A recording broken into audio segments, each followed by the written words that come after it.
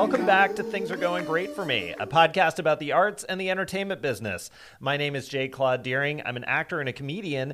If you're returning to the show, I'm absolutely thrilled. And if you're new here, welcome. Pull up a chair and get comfortable because we want you all to enjoy yourselves.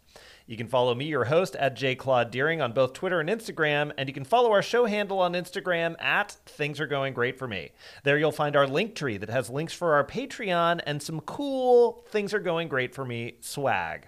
Hey, the holidays are upon us. Why not treat yourself and a family member to some dignified swag?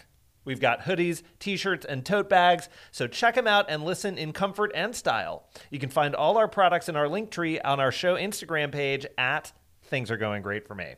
On our link tree, you'll also find our Patreon, which features additional interview coverage from our Season 1, Season 2, and Season 3 guests, including our bonus Quarpod series, in which I ask guests about how they adjusted to life in quarantine and how the pandemic is continuing to change life in the entertainment industry. Our Patreon is a vital part of making this show happen, so if you'd like to support us, give us a subscribe on there. You can check us out on Patreon directly at patreon.com/thingsaregoinggreatforme. And by the way, we're delighted to welcome back our sponsor for this series, Icelandic Glacial, the purest tasting water on Earth, sourced from the legendary Ölfus Spring in Iceland, naturally filtered through ancient lava rock, and certified carbon neutral for both product and operation. You are what you drink. Be exceptional. Icelandic Glacial natural spring water sourced from Iceland. Available on Amazon and at local retailers near you.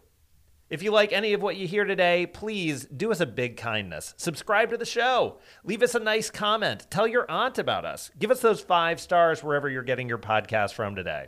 On each episode of this series, you'll hear from huge movie stars, big TV stars, famous podcast hosts, and even some bright, shining Broadway stars, as well as second guest interviews with exciting up-and-coming actors and comedians, and established producers, authors, writers, and directors. Today's first guest is Sufe Bradshaw. Sufe is an actor best known for her series regular role on HBO's multiple Emmy-winning political satire Veep as the hilarious and deadpan Sue Wilson. She, along with the rest of the Veep cast, were also nominated for 4 Screen Actors Guild Awards for Outstanding Performance by an Ensemble in a Comedy Series. Recently, Sufe wrapped the feature film Gasoline Alley opposite Bruce Willis and the D.B. Weiss film Metal Lords for Netflix. Some of her additional film credits include The Disappearance of Mrs. Wu, Star Trek, Murder Mystery alongside Jennifer Aniston and Adam Sandler, and Together alongside Ed Helms and Patty Harrison. Her additional TV credits include Lovecraft Country for HBO and The Guest Book for TBS. We had a wonderful chat. I'm a big fan. I'll be speaking with Sufe in a few minutes. And a little bit later, you'll also get my interview with Tonatiuh. With almost a decade of experience on both stage and screen, Tonatiuh is known for standout performances, including his recent portrayal of Antonio Sandoval on the ABC drama Promised Land. A native Los Angelino, Tonatiuh also attended USC's School of Dramatic Arts and School of Cinematic Arts. While in college, his passion for the stage connected him with theater companies around Los Angeles, such as I Am a Theater Company and the Echo Theater Company, where he starred in the play Fixed. In the final performance of Fixed, Tonatiuh met Mexican-American actress and showrunner Tanya Saracho, who was inspired by his performance and wrote him into her GLAAD Media Award-winning Star series Vida. Tonatiuh's 3-season recurring guest arc as the gender-bending Marcos Zamora landed him on the cover of the LA Times calendar section. Most recently, Tonatiuh was seen in the Peacock original Angeline, starring Emmy Rossum and Martin Freeman, and next up he'll be appearing in the Netflix and Amblin thriller feature film Carry On. Stick around for Tonatiuh's interview. I promise you, you're not going to want to miss it. But before we move on to interviews, I'm beside myself to welcome back my producer and co-host, Winston Carter. Hello. How are you? I'm great. How are you doing? Good. Good. So Sufe really shined in her role as Sue Wilson on Veep. And she and I talked a lot about the use of improv on that show. Of course, Matt Walsh, who co-starred with Sufe as political aide turned journalist Mike McClintock, is one of the original UCB4. I was going to ask you, did you ever get a chance to take class with Matt Walsh or any of the UCB4? I have not. I think I no is the answer. I did sit in on some I feel like I went to something like it was like a huge thing where he was like gave a talk or something at the at UCB Sunset in like their inner sanctum stage. I feel like I went one time to a thing. Super talented. I've watched him perform a ton. He's great. Oh, super funny. Yeah. We talked about she talked about how many of the performers on the show were originally Chicagoans, and since you loved improv and you were in Oklahoma, did you ever go just take classes in Chicago? Did you ever consider moving to Chicago? No, no. Weirdly, I did. I guess I did for a minute think about maybe going to Chicago, but it was only really once I moved out here. I like Chicago. I haven't been there in 20 years probably, but it was great then. No, but it's it never occurred to me. I for my own personal thing, I did not move to LA to do improv. Improv was one of the things that I was able to get to do because I moved to LA, if that makes sense. Why did you move to LA? I'm sure I asked you this, but I can't remember. For the juice, baby. For that sweet, sweet entertainment industry. To get a production deal? Yeah. Yeah. I moved here to become an associate producer at a media company. It's no you made one's it. Answer. I fucking dude. You listen, did it. This is the high life. Renting in Koreatown. When are they truly achieved the dream? When are they bumping you up over there? You've been an associate producer for a while. I did get a.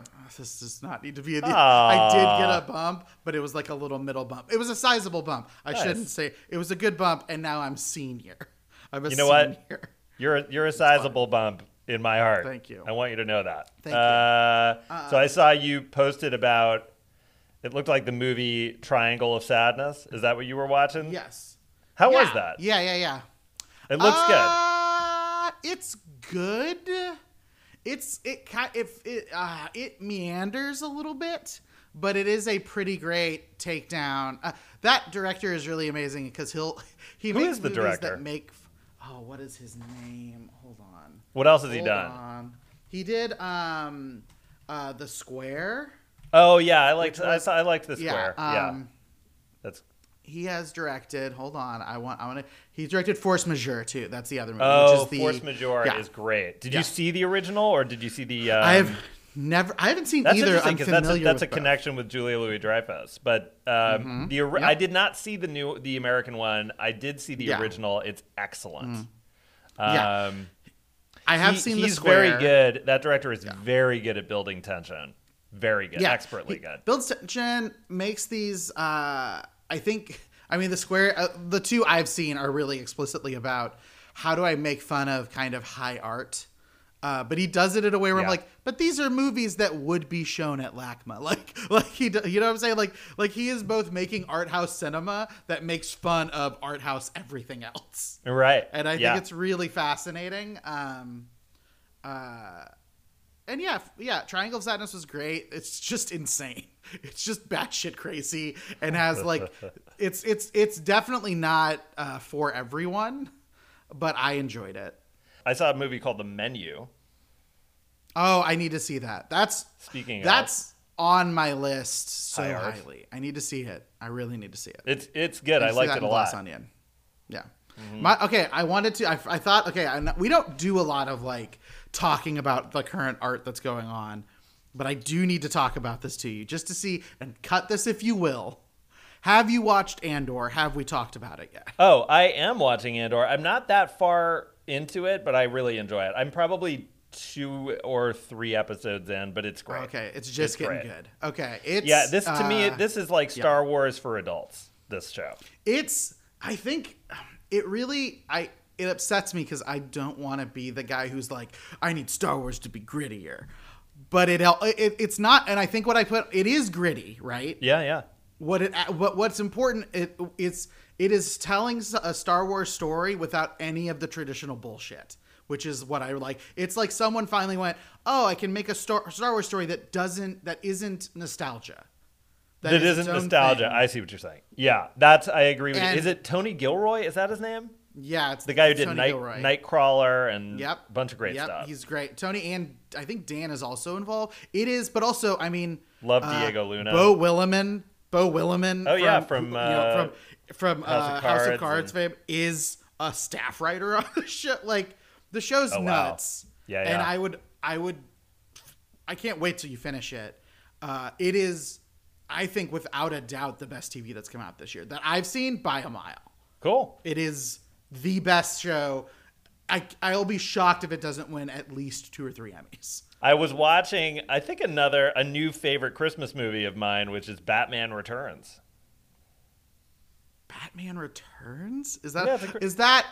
I think it's solidly. That's not the Mr. Freeze one, is it? No, that's the one. That's the one with Catwoman and Penguin. This is Penguin and Catwoman. Yeah, that one. Oh yeah, because all the little penguins have like little like rockets that are kind of candy caned, right? Oh, it's fully a Christmas. Yeah, Christmas is what's going on in Gotham at the. Chris Walken's in that, right? Solid. Yeah, it's solidly a Christmas movie. And I gotta say, Jack Nicholson aside, I think I kind of prefer Batman Returns a little bit. Really? They have more. It looks like they have more money, so they really fill out Gotham more. It feels a little bit more like a bigger, like they got to sort of use more money to create Gotham. Michelle Pfeiffer is she's just so great as Catwoman, and Christopher Walken's great, and Danny DeVito is. I mean, it's a tour de force performance as Oswald Cobblepot. Highly recommend as a Christmas movie. I'm going to watch this movie. All right, folks. Without further ado, here now is the sweet, talented, inspiring, and kind Sufe Bradshaw.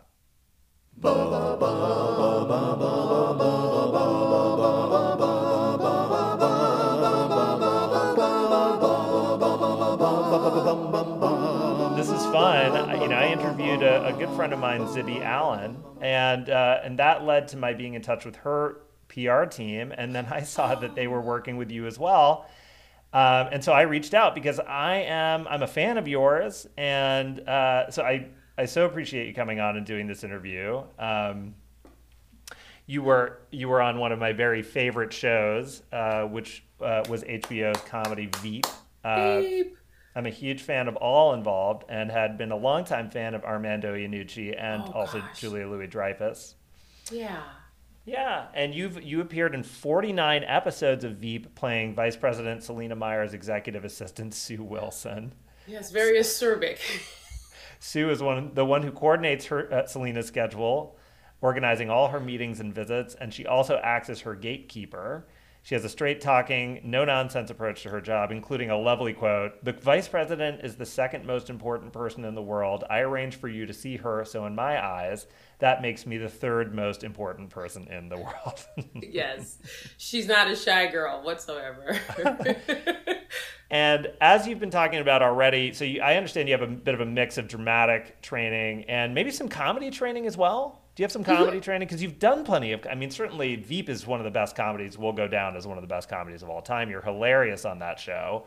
Also a performance, though, that is super grounded in reality and organic choices. And I think I know a little bit about your dramatic training. I'd love to chat with you about that. But did you ever take any, I know you said you were born in Chicago, raised in L.A. When did you move to, how old were you when you moved to L.A.? Because I know comedy and Chicago are almost synonymous. Yeah. I got to know the guys over at Veep, mostly Chicagoans, believe it or not. Julia, Gary Cole, right. Anna Klumsky, I believe, like Tim was in Chicago for a bit of time. Very, very close to, I know Gary did Steppenwolf, and that's the theater company, but also the UCB train and improv in Chicago.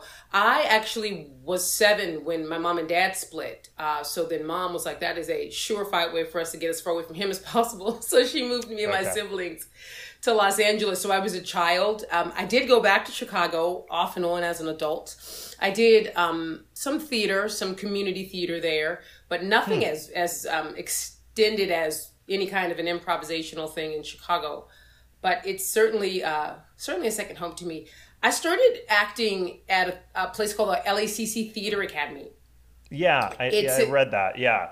It sits on the corner of Santa Monica and Vermont, right here in LA, and very non-assuming place. It's a community college, so you could walk by it and miss it. But inside of the college, there across from the library, there's this beautiful academy that is a 3-year program that Morgan Freeman went to, that Mark Hamill was a part of. Wow. You could look it up. Yeah, I know Meg Ryan spent some time there. There are countless really great, successful actors that came out of that program. Yeah. And so I studied there. I got my training there, and I was a dramatic actor. I mean, that's one way to say that.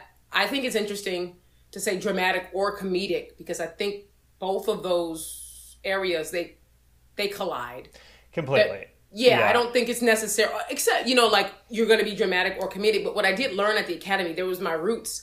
I learned all about stage. I learned stagecraft. I learned the proscenium, upstage, downstage, all of the stuff. And then I would be a theater actress there for the better half of 3 years. And then I would get out and do community theater at the Greenway Court Theater with the Roby Theater Company and countless other companies. And so, so I was always, I had a flair for just telling really great stories.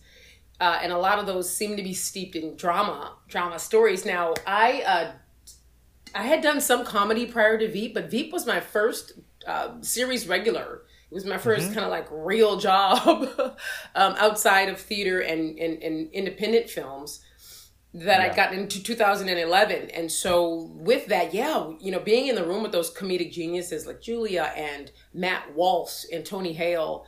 Yeah. Reed Scott and Anna Klumsky, and then later Sam Richardson and Gary Cole would come along. I mean, these are some of the most trained improvisational actors. So I did then go to UCB. I remember season 1, I went and took some of Matt's classes, which was like, "What's up, Matt? Teach me how to be funny." That's right? Awesome. Yeah. So that's my road there and how they kind of collided. But I appreciate both of them. Yes, I do too, and I think I agree, and I've brought this up on here a few times. It's like the one of my favorite examples of that thing that we were talking about, drama and comedy colliding, is like when you look at the Chekhov plays and the fact that he called them comedies, really, in which stories in which people like kill themselves and never fall in love and lose their family home, but with someone like Masha walking around and someone saying to her, "Why do you always wear black?" and she says, "Because I'm in mourning for my life." Honey, it's just a funny line. We can all relate. We can relate. Right? And even Shakespeare, right? There was a comedy of errors, but that wasn't all very funny. Yeah. I think you're absolutely right. A good friend of mine said, "You either you laugh or you cry." Ah, that's true. It's so true. Yeah. And I go, "You ain't never lied." Yeah. I was going to ask you a little bit about, because I know that when you were at Los Angeles City Theater Academy, that you were studying Meisner, is that right? And you may have gone on to study some Strasberg, or maybe you studied both of those later. Subsequently. Yeah, the Academy trained actors from like just completely being green. They're never acting before, and teaching them about the history of theater and also the entire stage of the theater and character analysis and backstory and all the theater stuff that can be applied to television and film acting. But it wasn't until I got out of college and got a few night jobs, waiting tables and such, before I'd studied Meisner, and I took some classes at Playhouse West and Strasberg. I actually was a working finalist for the Actors Studio here with Mark Rydell and Salome and Martin Landau, bless his soul. Yeah, Martin was amazing. I got to study under him for several years, and just one of the most giving, pious, humble, rich actors I'd ever met, and I was always in awe of him. He moderated there. They moderate on Fridays. There's this little house that sits in West Hollywood. There are 2 actor studios. There's one that's kind of incognito. Right. The one that sits in West Hollywood by a dog park. You're saying there are 2 here in LA? Yeah, it's an interesting one. There's an institute that's an actor studio that I think's on Santa Monica. That's not where I studied. I studied at the one that's more incognito. It's near a dog park on DeLong Prairie in West Hollywood. I say that because I think that I talked to a journalist a couple of years ago and they had gotten them mixed up. But yeah, so there's that. But that's also the actor studio that's in New York City as well. Right. Those are the ones started by Lee Strasberg. Right. Yeah. So I did an audition there once for a friend. And I love that. Yeah, it was a really interesting experience. It was one of the more sort of anxiety-filled. Although I don't know, like it just was. I think the work. I mean, it was interesting because they weren't really looking at me, but even still, I had heard that somebody had come in as a part. Yeah. You never know, but they knew.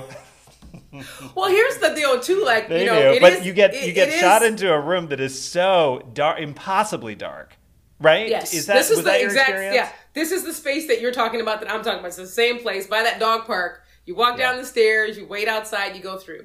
Yeah, I spent the better half of 2 years over there getting rejected, which was the best. For doing that. I know, for getting rejected, but they let you become a working finalist. So I got to work with some of the greats, and I got to just sit and listen to Martin and Mark Rydell and Salome Jeans and Alan Miller and Lou Antonio and some of these amazing, like some of the world's best teachers. As someone, so they let me work. The only thing is they never gave me the jacket or the badge.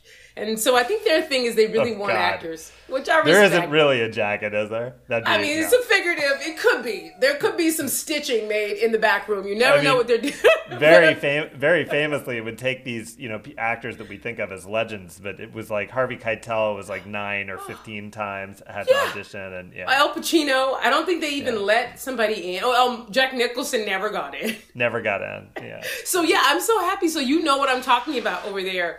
A little bit. I was going to say, it's extremely daunting in that very dark room. And do you remember what year it was? Do you remember if Martin Landau was on the board? He was in the room. I know he was in the room when I auditioned, which was fascinating. I saw his glasses out in the dark there, and I think I don't even know if he had any notes. I think we did our scene. I don't think they gave notes at that, or maybe they did for some people. They don't give one note. Yeah. You go in there. It's almost like the Green Mile. You're walking down this corridor, of concrete, and you walk in, and you're like, name, rank, serial number, right? And you sort of go do this scene that's sort of plucked out of nowhere, and you get no feedback, and it's very quiet. And you go, I don't know if I've just wrecked my friend's career. Right. Or if I just, because it's a lot of pressure being the... we did our thing. We did a scene from Lobby Hero. I thought it was fine. I'd done that scene 1,000 times, and as I recall, I felt good. I think it was okay, but maybe it wasn't extraordinary, and I had plenty to learn. But I don't know how I don't think that it went great for them. Hopefully that wasn't on me, but I think we had a good time doing it. I'm glad for the experience. I'm glad I know what that room felt like, because it was it was an experience. It's like no other room really, and it's such a revered place, and it's so nice to talk to you about this, because if you haven't been in that room, you just haven't been in that room, and you wouldn't know what it's like walking into like the Shawshank of.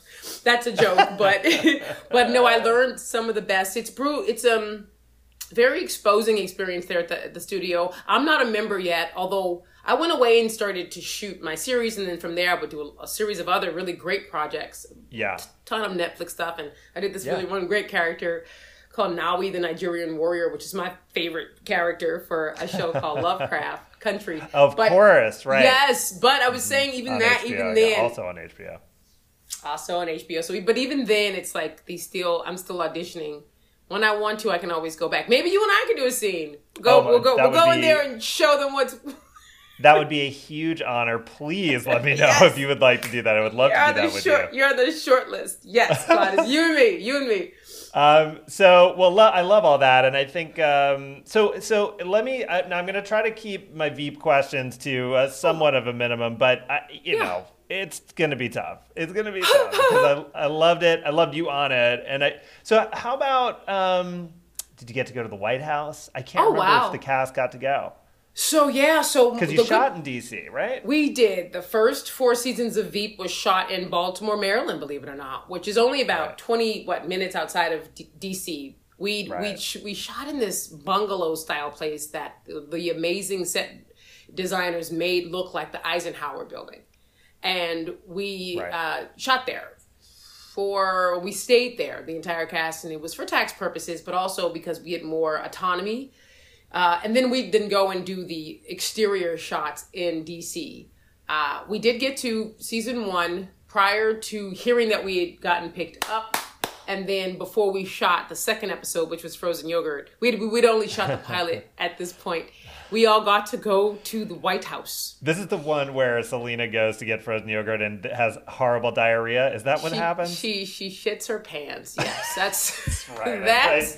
I'm recalling this now. What a fantastic episode. That was so much fun. That was our second episode we ever shot, right? Out of all of them. And because we had done the pilot, so to answer your question, we went to the White House, and it's so funny because it's so much smaller than it looks like on TV.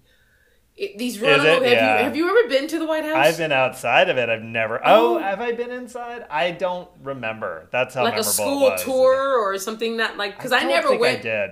Yeah, I never got to go in like college or high school, so this was so interesting. But you walk in there and it's so miniature, and it seems like such a giant place from the outside. So that was awesome. So we could get the authenticity, and then the set designer came in and made our bungalow look very much. I think they did just a stand-up job. So that was the one experience. Michelle Obama was there. God, I know it was myself, the cast, and then Simon Blackwell and Armando Iannucci, the creators of the show, we had to sort of do this field trip, triangular, walking, blocking. So when you walk together. But so of course, me and Simon Blackwell, we see some presidential M&Ms or something we're just in awe about, and we go taper off like, oh, maybe we could go get some, and then we're just away or whatever. You end up in the Lincoln bedroom, and or right, exactly, or Kennedy's desk or wherever it was, and then one of the Secret Service men, this true story, he says, "Hey, Barack's in there." I was like, I couldn't catch my breath, and then so Simon and I are standing outside trying to maybe get a glimpse, like the paparazzi. And they don't let us in. Meanwhile, we go back and we busy. Yeah, maybe had a couple of things on the list. So we go back and we join the cast. And my friend Reed was like, "Sufe, you just missed Michelle." Oh no, you got to be kidding me! Is that true? Oh, that's so sad. I was so on the hunt for those presidential M&Ms. We get sidetracked. It was all about it's like, the moral of the story, you can't be chasing the candy, right? Don't chase the sweets. But boy, that was a story. And I guess they had sort of, and Anna had met her and Julia, and they were all like, I was like, what was she like? They were like, oh, she was like, hey, what are you guys doing here? Yeah, get out. This is my house. Get out. Yeah. Or just as nice. She was just as like humble and just down to earth Chicago. And that's another, they're Chicagoans as you could be. So that was my Michelle Obama very, very near miss. And I'd later do a commercial, which you can Google. It's for Snackpocalypse, that Michelle is in the end of. But obviously we didn't shoot it at the same time. One day, right? Well, it's happening. It's gonna happen. I have high hopes. I hope I get to meet either of them too. I know. What a close call. I know. Just like that, I have my very near miss story of Michelle. I'll see her. I'll be like, Michelle, I almost saw you. She'll be like, I almost saw 1 million people, Sufe, but I'll look out for you. I can't wait to meet her. She's such a great example. I look up to her so much. For all of us. Yeah, absolutely. And so now, am I right that your audition for Veep was via Skype at the time? I mean, if we could ever predict the way the future of the business was going to go. Things are now, right? Right, that is correct. I auditioned for Allison Jones, back in 2011. Larchmont Village was where her casting directing office was. It may even still be there. Wonderful woman. I'd heard stories about her being so great, and so I was so comfortable when I walked in, and she was so welcoming. And so Armando Iannucci and a few of the other guys, including Simon Blackwell and Chris, our other director, were all in Baltimore location scouting. So they couldn't see Sue, and I think if I'm not mistaken, that Sue was the last character that they were going to cast for the ensemble. So they've been looking for her. And so here I am, and it just came to pass. I got the audition. I went in. It was very much like this that we're doing. The audience can't see this because this is audio, but you and I are looking at each other. Yeah, that's right. And I met Armando, and we did the monologue that I had been practicing, not getting any sleep for a week because I knew that I'd had this audition and for HBO, which I did it, and it was just kind of a nice to meet you. So I walk out, and I'm like, well, I didn't book that. Right? Yeah, I heard you said that. Yeah, that you just thought it didn't go good. Now wait, you said you had a week. You said that you were preparing for for your first audition for them. Very first audition, I'd gotten the call. Yeah. I don't know, as far as like lending to what you just said, I don't think any actor ever really thinks that they did well. Right. That's a big... It's hard to know. Presumption, but I always got kind of, veer on the side of like, I could have done better. Or like, almost like your experience with the Actors Studio, even though you were amazing and you knew every word and you were connected, with the silence, you never know. Right. It's almost like if I had been given the job like right away, I'd be like, oh, okay, I guess my training paid off. But so no, then nothing. Then I walked out of the office. You hear those stories every once in a while where somebody is like, and they got offered the job in the room, and that has never happened for me. Yeah, we're still waiting. You and I, Claude, we got this future ahead of us. Well, so you're doing great. But nothing for a week after that. So of course I'd gone back to waiting tables and my day-to-day job, and then I'd gotten a second call back, and I went in again a lot more confident and did exactly. They say always do sort of the same thing that you did in the first one if you get the call back. Did it just the same. Allison, as great as can be, walked in. Did it? Nothing. Crickets. I go, okay, well, I didn't book that, but hey, better luck next time, And another week had gone by, and then I'd sort of gotten a call to do a test read where they were going to fly me to Boston. Correction, they were going to fly me to Baltimore, and I was going to meet with Anna Klumsky and do a chemistry test, because she and I had a lot of scenes together.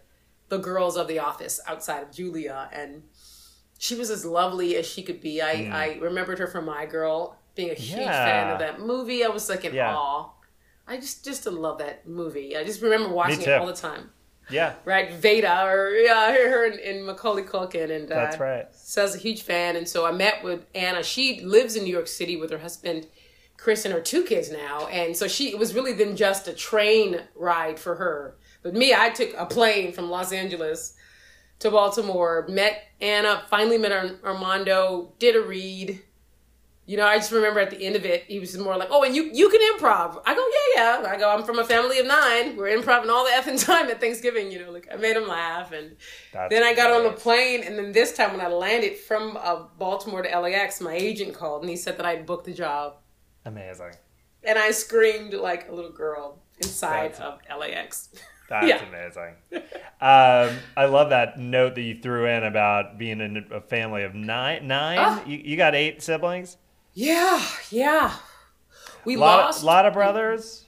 Ton of brothers. I have 6 of them. We lost our sister Deborah in 2013, so that was. I'm so sorry. Devastating. That's terrible. Thank you for saying you're sorry. Yeah, it's been a while now. Still love her. It's like she's not. Of course. Gone. She was my biggest champion and fan, and so so that's us and a bunch of brothers. Hence the all the sports that I play, right? Basketball and football, and the tomboy I am. And so it was it's awesome being from a huge family. It's like you always have these built-in friends, and also you are never have your own tube of toothpaste, but you learn how to share at an early age. I heard you talking a lot about sort of before you got into acting per se, that it was a lot of like playing pretend in the backyard, running around, cops and robbers and that kind of thing growing up. Yeah, I mean, I love those stories. It's like, as much as I am close to my brothers, I was always just kind of like, it's just a bunch of boys and then me. And my mother was very like, at the beginning, she's like, you are not the boys. I was like, no, Mom, I want to go with them to the mall. And I want to be, and she's like, you are a girl. Like, I loved that she made that separation. At first, it seemed like it wasn't fair, but I love her for that. But so, no, I did spend a lot of time alone. And then that that imagination kicked in. I remember just creating these worlds. Like I was the Strawberry Shortcake Gang, and I mean, you name it, Claude. I was all over it. Yeah, no, right? The name Strawberry Shortcake Gang. We had our little jackets and we had our little mantras, and there was we had a beautiful yard on Avers in Chicago, and it was there that I don't know. I would go into these places where lots of fantasy. But later it's interesting because I became a writer, right? Which is what I'm currently working on. And so it all makes sense now. Yeah, well, it sounds like a wonderful imagination growing up and an ability to, particularly with this. So, like, you're doing this audition. So, and he's asking you, do you improvise? Did you then in that moment? Did they have you do? Oh, in the moment of the audition, there was no improvisation. We wouldn't improv until we actually all were in the room with our scripts for the first show, and then we would open it up. Mostly written, by the way, and the show was written, and then the actors would come in and we'd do this thing that Julia suggested with Armando, like, let's open this up and see where it goes. So you sort of put your script down and you'd get up, and me and Tony or Anna, we'd all stand up and we would make and see. And the writers were always taking notes. This happened about 4 days a week. And so then some of the stuff that fit and it was funny made it into the second draft. So then we'd then do it again, have a table read. It was very, very... what's the name of it where it does like this all the time? It's, turnover or lots of drafts? It was lots of drafts, lots of turnover. Mm-hmm. Yeah, there was a lot of repetition that. Shows do that, but they don't usually do that with the actors, you get... Right? You get your blue version, your pink versions of the script, but that's happening... some shows they'll do a table read, but it sounds like they did more of that with all of you than maybe on another kind of a show. Yeah, I agree with you. I've only heard of that on other shows. The beauty of working with the Julia and Armando and Simon Blackwell, they were the three heads, is that Julia's a genius, absolute comedic genius. Mm-hmm. And she knew that with the funny, within a lot of the funny comes from in the moment. So she encouraged the writers to just do that, put the scripts down, and let's get at it. And she'd come up with these great scenarios, and we'd all be her like wing people, and because that was the show, right? It was the vice president getting in trouble and us getting her out. That, if you think about it, that's what we were doing for was our full-time job. Yeah. So we were it was just genius. And then once we had gotten the rhythm of it, and once we'd known what the POV was, it was then just easy and fun to go into those make-believe worlds with her. And she's so rich, and she gave us so much. She's so rich in material. She gave us so much to work with. And then by like season 2, I was really comfortable with improvisation, coming from a dramatic background. Yeah, well, it's interesting because, as you said, like, the show is written, and I had an opportunity to audition for the show one time. Oh, God! Oh my God! Amazing. Do you remember what episode or what season? You know what? I don't remember what season now, but it was an incredible experience. So I had come in for Allison like the week before for Allison Jones for some Paul Feig project that he was doing, and she was, as you said, I finally got to meet her, and she was lovely to me. And she said I reminded her of a young Adam McKay, which was unexpected, but that was very sweet of her to say. And then she said, I'm going to bring you in for Veep. And sure enough, she did. And that was my favorite show. And sure enough, so then a week later, I went in, and it was an interesting experience. They mic'd me before I went into the room, which doesn't happen a lot. And it was a small room, and it was about 9 people in the room. Julia Louis-Dreyfus was in the middle of the room reading with the actors. And I just didn't know that any of that was going to happen. And it's not typical, right?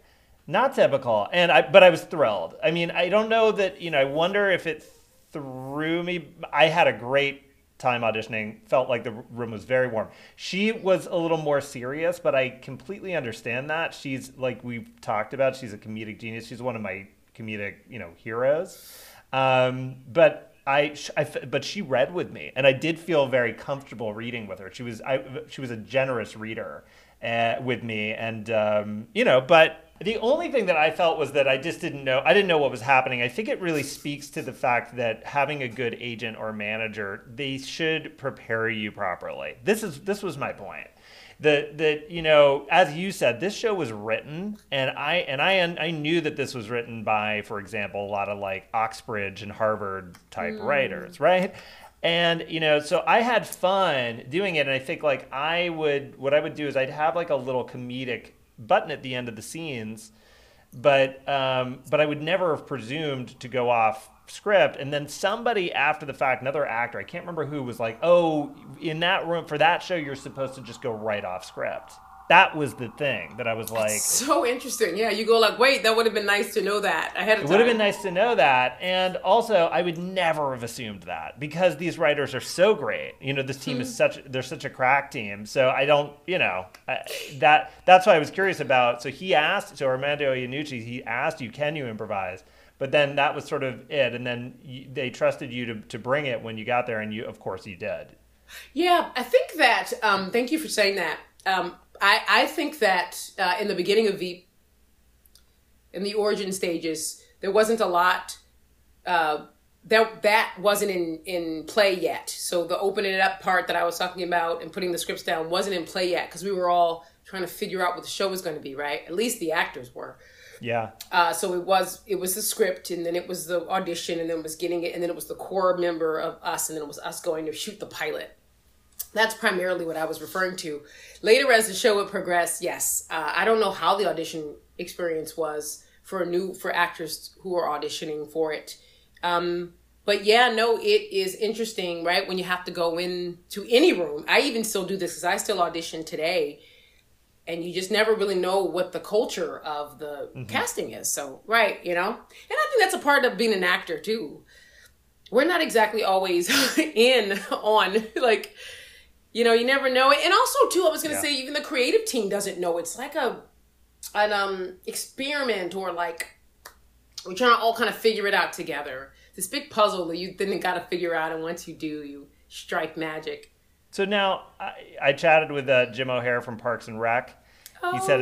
He said his cast has a text group chat to this day. Is that going on with the Veep cast? You all stay in touch? Wow, of course. I mean, we're certainly not. We're not over every weekend at the barbecues or at people's pool's party. And actually, the pandemics created a ton of separation for all of us in the world, but including our cast. But I tell you, there isn't a day that if I saw any of those guys or girls on the street, or we, in fact, we had a Zoom fundraiser. I remember this, a bit the Georgia runoffs. Mini reunion, right? It was so amazing, and it was like we hadn't skipped a beat. And so that's the relationship that I have and we all have with each other is. And I do text Gary Cole. He and I are super duper close. I love him so much. I love the Kent and Sue. Love the will they won't they storyline, of course. I just got to work with him for a day on NCIS, and he was lovely. Oh my God. Yeah. Isn't he great? He's great. Yeah. He's so dedicated and so smart.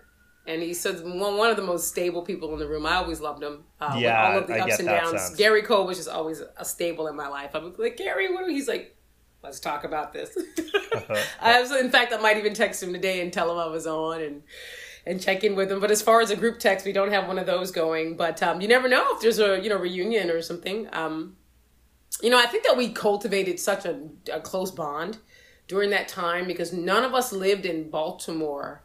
We all moved to Baltimore and was like in a dorm. We stayed at the Homewood Suites and by the docks, and we all got to know each other in that very intimate way, and we were able to do that show. So I think that bonds like that don't go anywhere, even when time passes. Yeah, absolutely. Yeah. Now I understand. So right previous to booking this show, you had. Is this right that you were taking a little bit of a break from acting, maybe around 2009?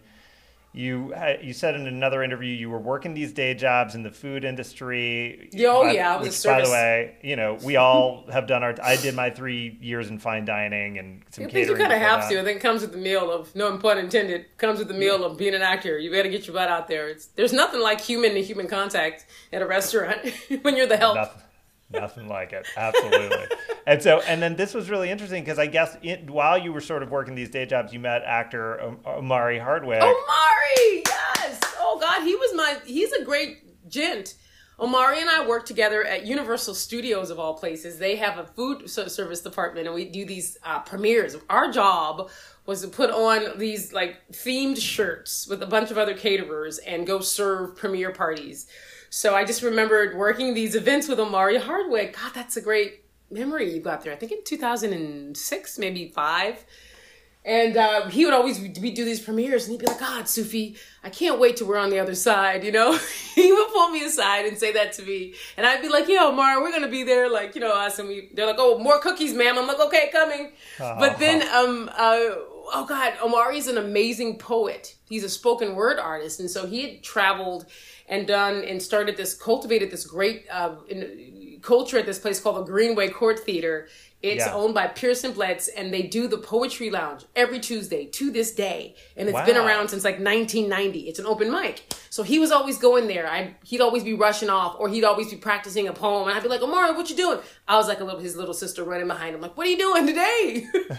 And then he's like, "Oh, I'm doing these poems." And I go, "Oh, I got some poems," because I've been writing. I've always had a creative writer in me.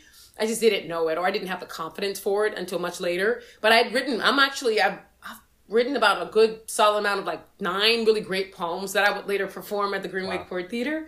Yeah. And so, but he started me. He really got me. He got me to go over there, and he got me to. So what if I'm scared? You know. He goes, "You got to get up there and you have to do your work." And so I went one night after Universal, after we got off, and it was like this, it's like Oz or something. You walk in there are all these like beatnik poets, and everybody looks so cool. They all are dressed well, and they have all these eloquent things to say. And me and my little piece of paper, and he's like, "Get up there." And I get up there and I read my poem that rhymed, which is ridiculous. But he had said something, I think it was him that told me this Emerson quote, which is, "Courage isn't the lack of fear. It's moving forward despite it." Oh, that's great. Yeah. And that was my experience there. And I go, he's right. And so I really thank Omari Hardwick for inspiring me by example. And so, of course, he would later go on. And I remember him getting great movies. Like he got Beauty Shot with Queen Latifah. And he had gotten, he was in the A-Team, but he was also in the Gridiron Game with Dwayne Johnson.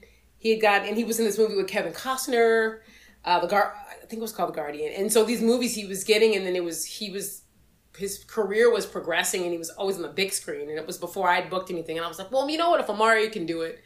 And then cut to, I would later get a show and then start booking. And some of our other friends would start as well. And yeah, that's it. I haven't seen Omari.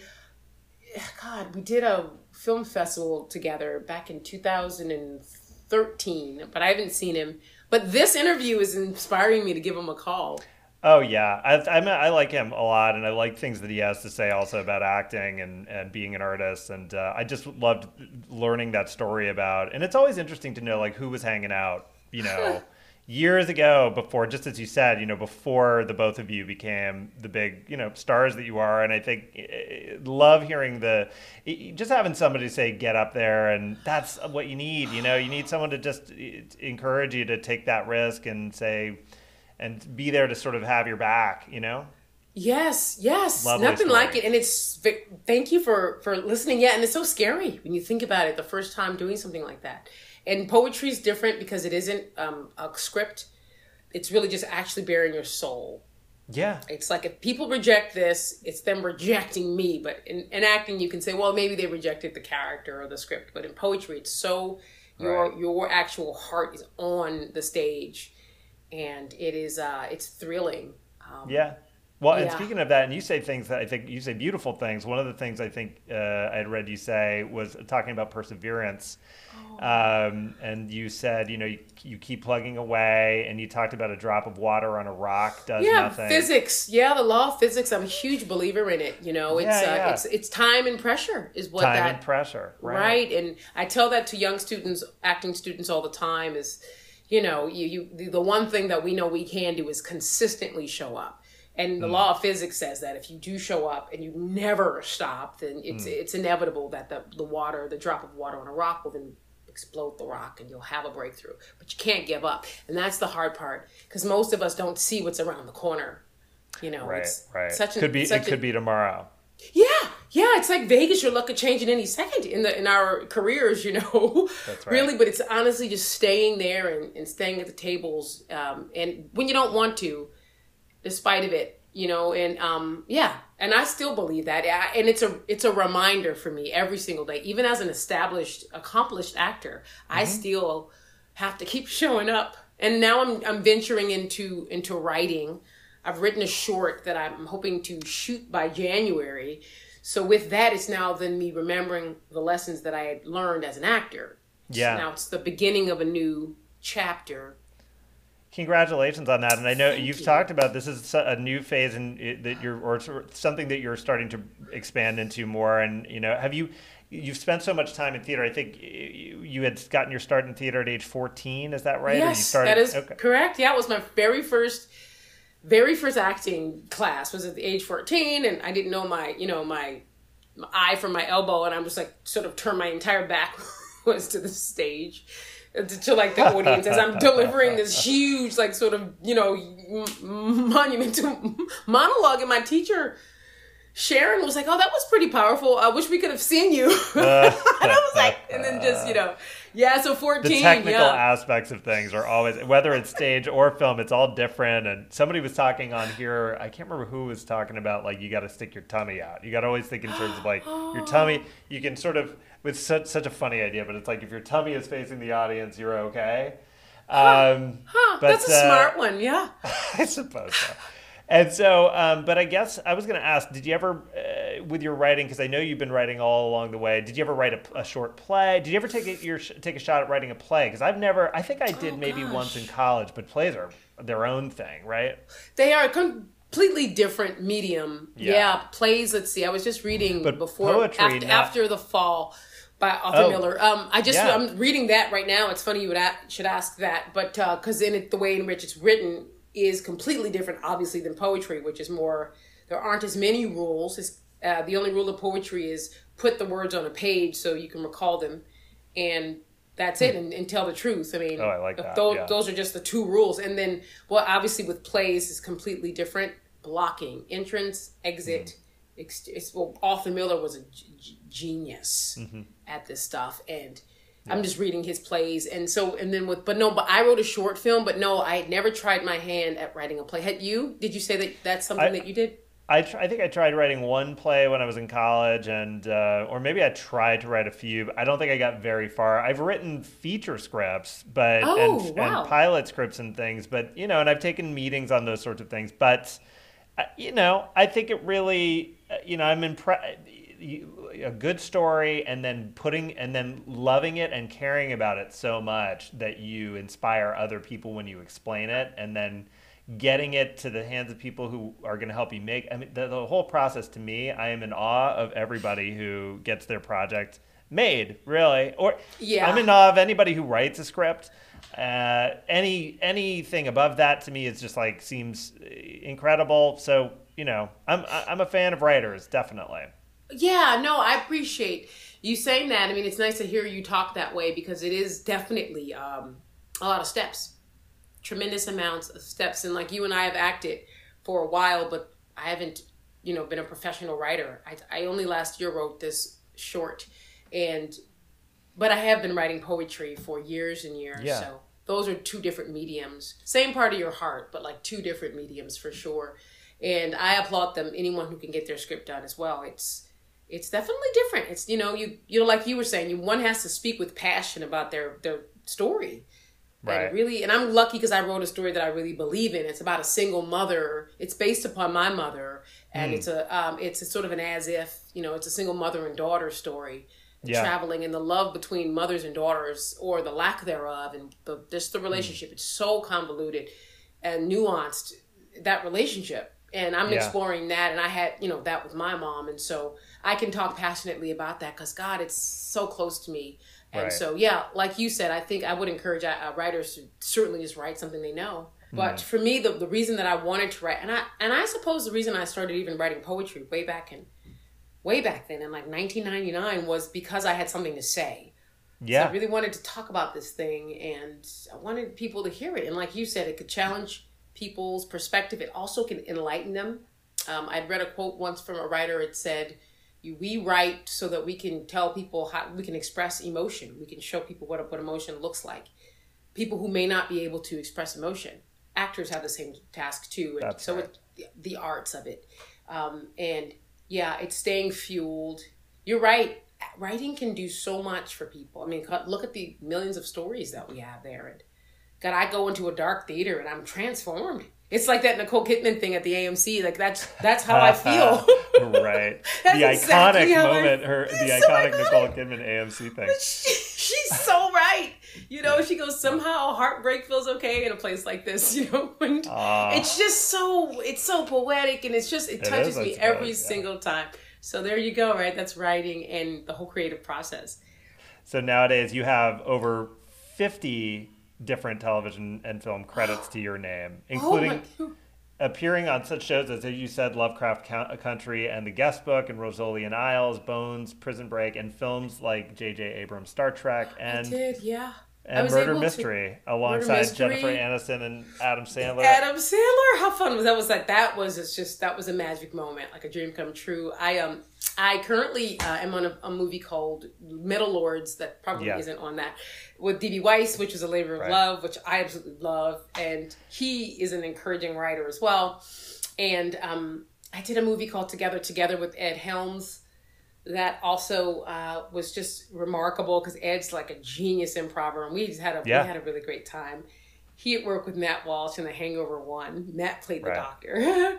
And then there's a couple of other really great films. One called Imperial Dreams with John Boyega, which was great. And what I'm really excited about is this one movie coming out called Little Dixie that I got to star opposite Frank Grillo. Right. And Eric Dane and Annabeth Gish. And great cast.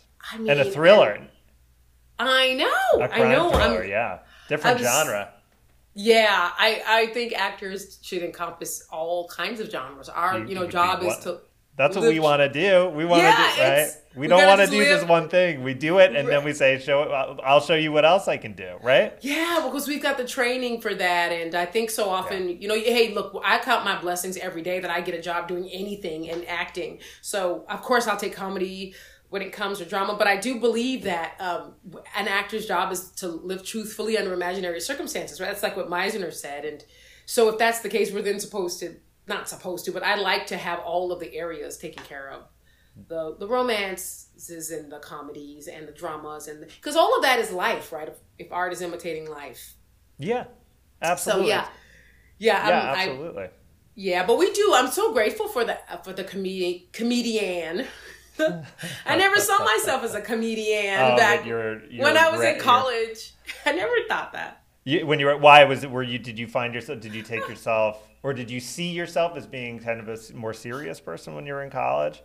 Yeah, I did actually. Yeah. I think that our teachers fostered that as well. We're doing Moliere, or we're doing Shakespeare, we're doing all of like Mamet, we're doing Hedda Gabler. So you got these really way heavy 3-act plays where we're all sort of dressed in period pieces, and we were brooding and and that's so nice. Sometimes a mix is great to be able to just go laugh with a bunch of your friends and have it be a job. It's just remarkable. So I'm just so grateful right now to have both of those and to have it all, and I'm looking forward to more of it. I do think younger actors, we can be a little hard on ourselves, right?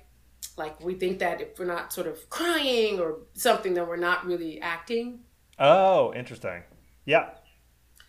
At least I was like that. There's a very famous, I remember, I don't know how famous this is, but she's famous. Edie Falco said about when she would read, when she was doing Sopranos, she would read in the script, it said, Carmela cries. Mm-hmm. And she would say to herself every time she'd go, it's never going to happen. Well, why was that? I think that she just felt, I couldn't presume at all, but to me it struck me as like, oh, that sounds to me like it's like you see that and you're like, well, maybe it'll happen, maybe it won't happen. Let's see how it goes on the day. Let's see how it goes. And then on the day, it's like this thing happens, and I agree with you. I completely understand that. Now, never had a career in which the majority of the roles that I'm either auditioning for or playing are characters that need to cry. They aren't. My characters are silly, quirky guys, But certainly in college, there were those opportunities, and you're hard on yourself if you don't get there, And I think part of it, I did a lot of singing in college, and I sort of look at it like the same, where it's like, that when you're singing, do you sing? Oh, I sing. I'm such a funny person. I love to sing. I have like, if you check out my Instagram, I'm singing like Bruce Springsteen songs. No, I'm not saying I'm great at it, but I absolutely love to sing. And this, the story that I wrote called Amazing Grace, it's about a singer. So, great. Yeah. But music was always in my home. It was always Motown, and it was always like my mom was so great at making sure that we always knew we were so musically like educated. But so you sang, was that musical theater?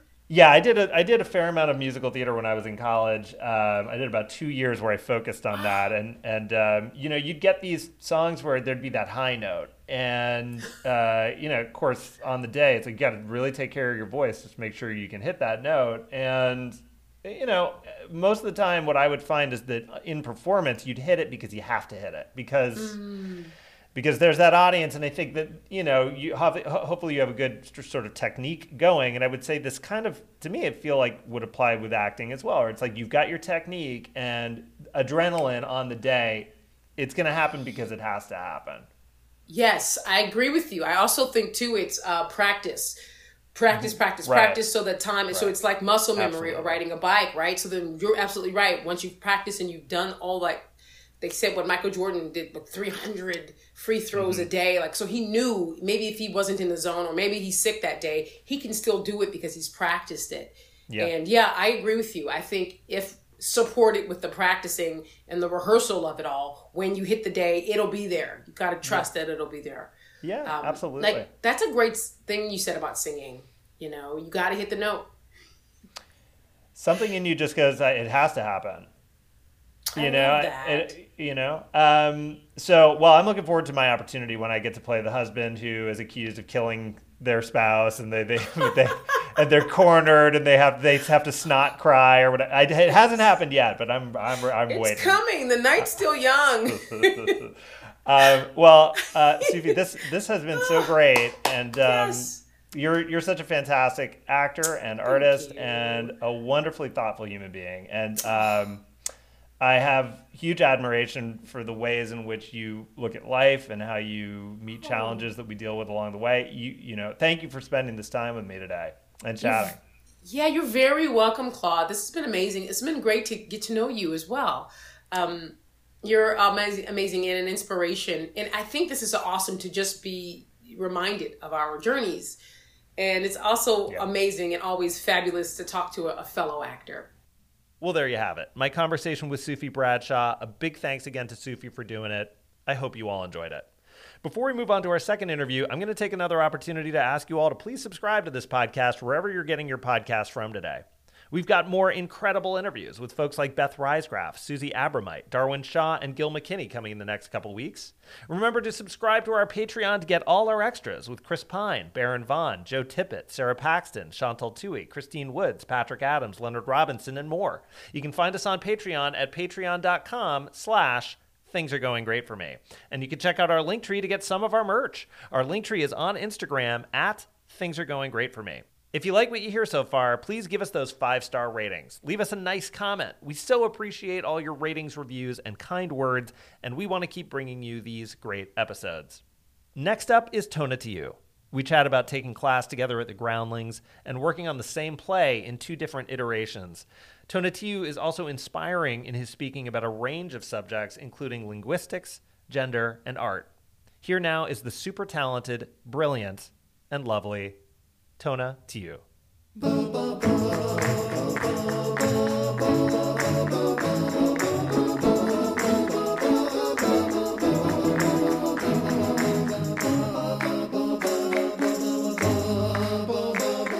So we met in a super fun class at the Groundlings way back in 2015. Yeah, a long time ago.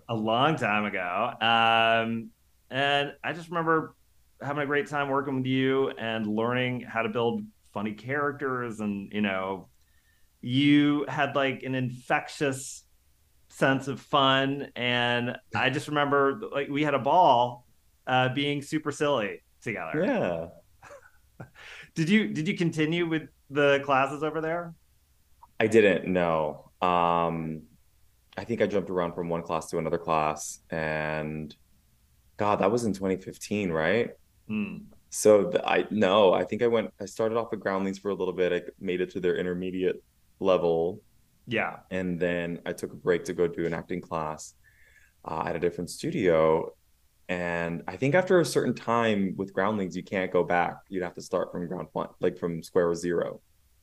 Yeah, I think that's right. Yeah, they passed me as well to the next level or whatever. And I don't know, I should have continued. I honestly don't remember why I didn't.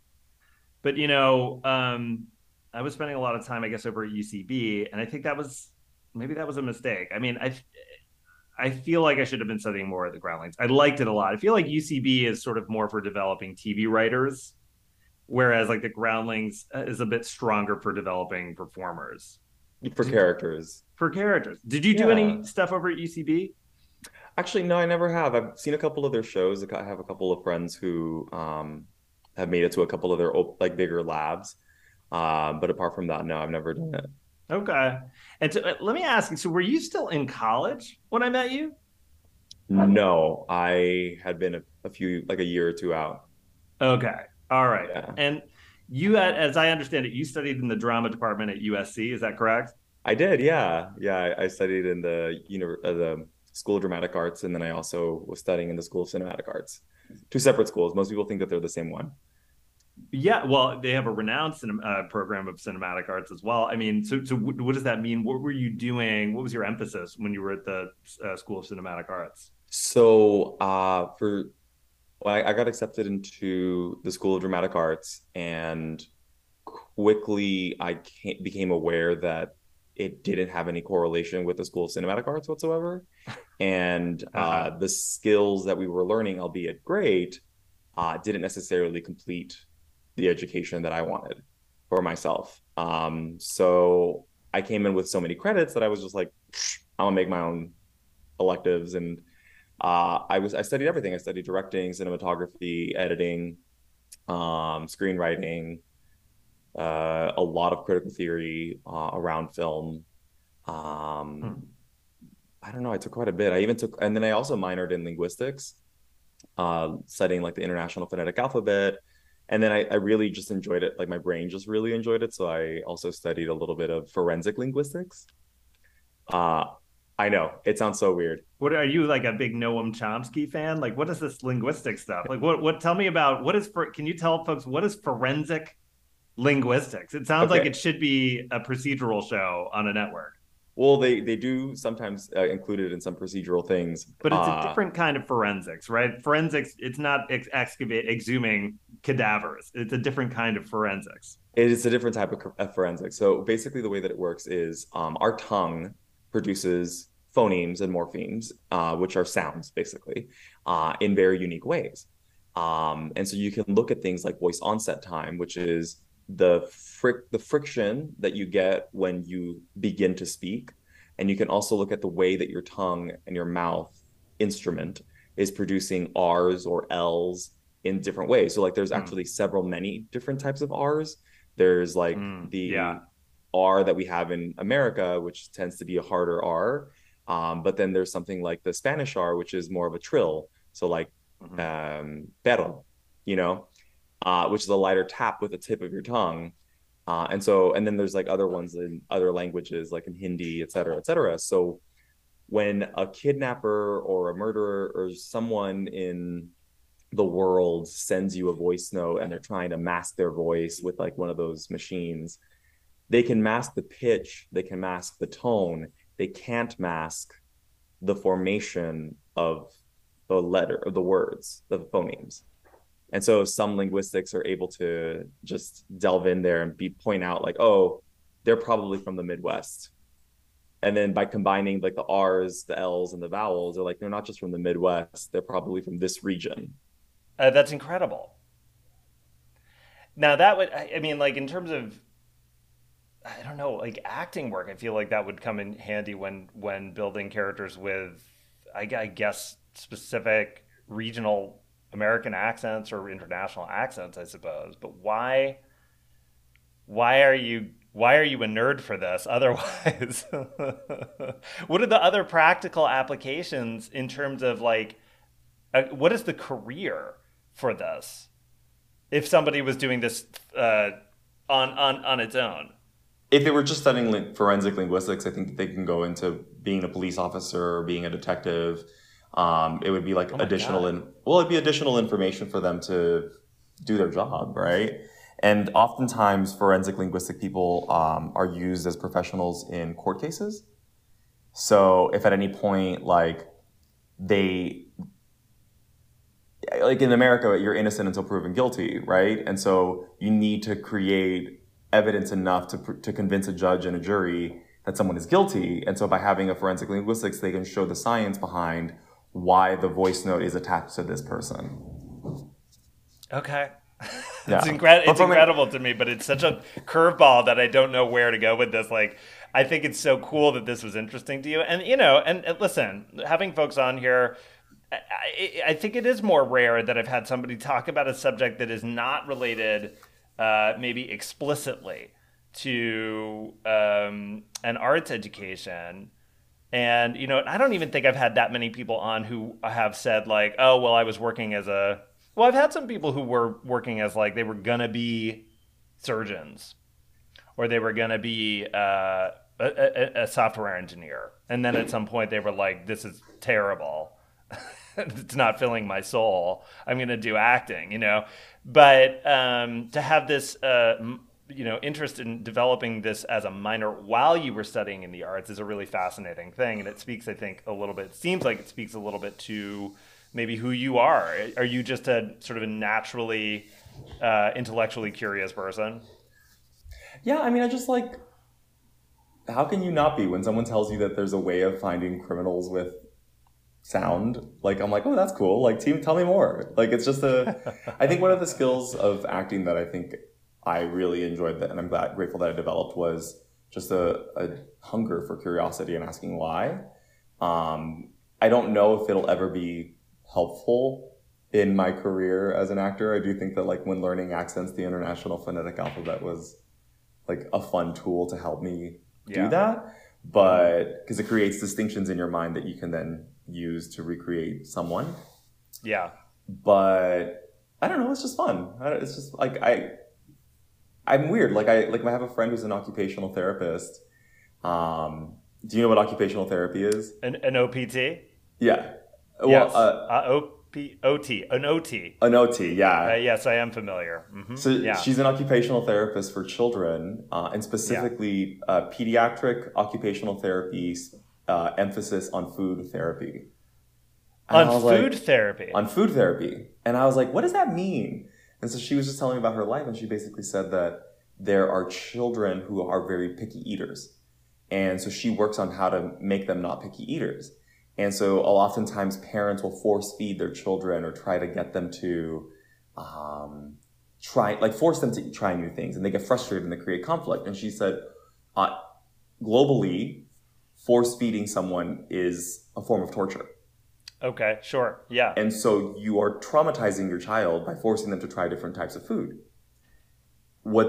Why not introduce food in ways and treat food differently so that the child would engage with it on their own? Children are naturally curious, and so why don't you have them cook with you? They'll tell them it's not for them. Oh, I was going to say, just leave it outside there. Leave it around the house in strange places for them to find it, and then they discover it. What is this? Like just on the floor somewhere, or Exactly. And they'll play with it, they'll taste it, whatever. This is a wonderful idea. So sort of getting them involved with the food preparation and that sort of thing. Well, we over here, we just started a garden here in our backyard, and the kids are really excited about that and watching the whole process of the food growing. And of course, it's all vegetables. So I do think like that has been a really fun and organic way to watch them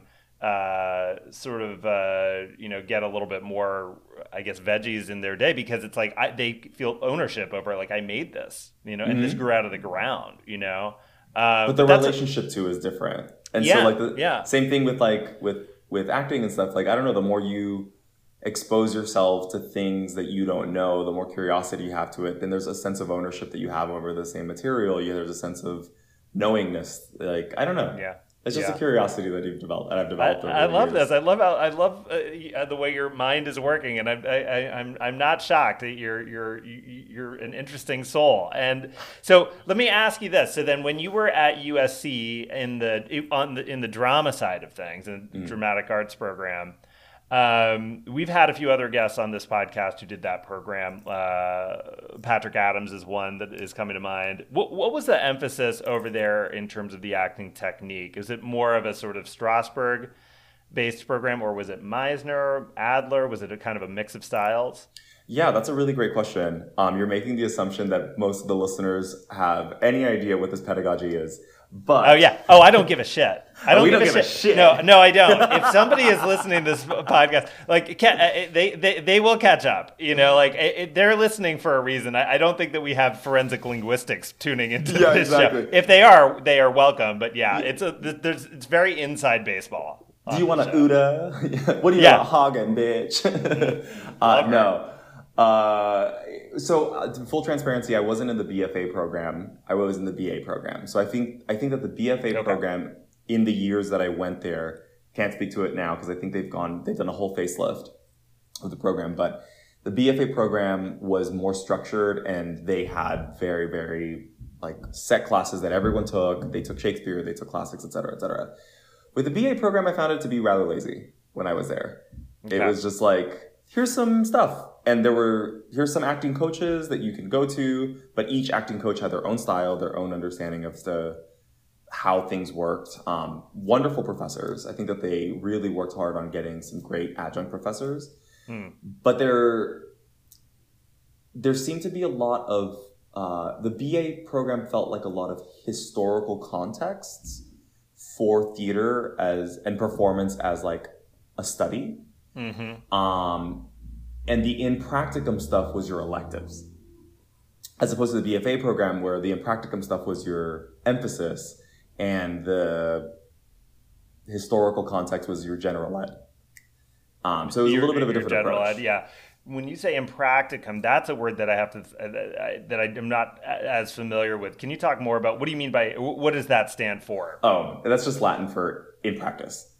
In practice, so basically your conservatory style classes. It would be the difference between like learning Meisner from a book versus practicing Meisner in a play, like in your rehearsal process for a play. And so in the theater BA program, we weren't guaranteed performances. We'd have to audition or create our own shows, and even then funding was kind of hard to come across. And that's when I was just like, this program isn't going to work for me, but I'm already here, so I might as well like do what I need to do to graduate and then fill in what I need for my own educational purposes. Well, what's interesting is like, I remember, speaking of Uta Hagen, like we had a family friend who, when I was applying to different programs, they were kind to tell me, they were a family friend who worked a lot in entertainment as an actor. And they just said like, you don't need to go to NYU. Try to go to go to Columbia and then study with my friend Uda. And I just like really was excited to go to NYU, and I was like, no, I think I'm just going to go to NYU. And then I remember my sophomore year at college, an article in the obituary came out for Uta Hagen, and reading that and going like, I guess that didn't, but I never would have met my wife if I hadn't gone to NYU. I mean, a lot of things. We make choices and it influences our lives, Yeah. So anyway, there you go. That's why I have a podcast now. Because of Uta Hagen. Because of Uta Hagen, who I love. And like, she's one of my favorite practitioners. I find her to be one of the most sort of practical teachers of acting, and I love all of the exercises that she provides and the questions that you can ask yourself about the character and stuff like that. I love her style. But what I was usually, go for it. Sorry. Well, I was just gonna say, like, usually when people ask me like what do I recommend for people to take or stuff like that, I just say, what's your problem? Because like everyone has a different style. So like, sure, Stanislavski revolutionized our cultural understanding as to how to do scene analysis and work on naturalism. But then his proteges after him, who all claim to have the answer, had their own problems. Like Meisner was a shell of a human being with no emotional capacity whatsoever. So his whole lesson was how to break through that. And so when you go to him, you're going to be crying and thinking about your most traumatizing moments in life, etc. Or is that Strasbourg? No, that was Strasbourg. That feels like Strasbourg, yeah. It was Strasbourg, not Meisner. Strasbourg. But then someone like, I don't know, Adler was a gregarious, big personality. Sure. I don't know about gregarious, but big personality, yeah. She had a giant personality. Owned a room, yeah. Owned a room, but had to learn how to control her body because she was constantly flailing all over the place.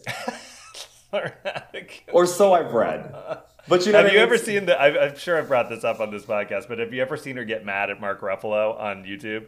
No, I want to see that. Oh, it's incredible because he comes in he's doing a scene for her and he's wearing a bathrobe. He's wearing some kind of a robe, but it's like a bathrobe or something. And it's not, I don't know what, it's not a period costume. Bathrobe? I don't know. It's not period. It's like, and he gets a little flippant with her because she's like, basically it's like, what are you wearing? And he's like, it's a bathrobe. And she's like, well, what are you, where did you find? And he's like, I stole it. Like he thinks he's being cute.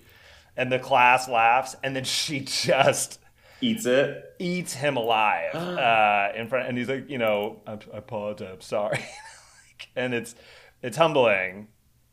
And I still love Mark Ruffalo despite it. It's actually endearing to see him in a position of being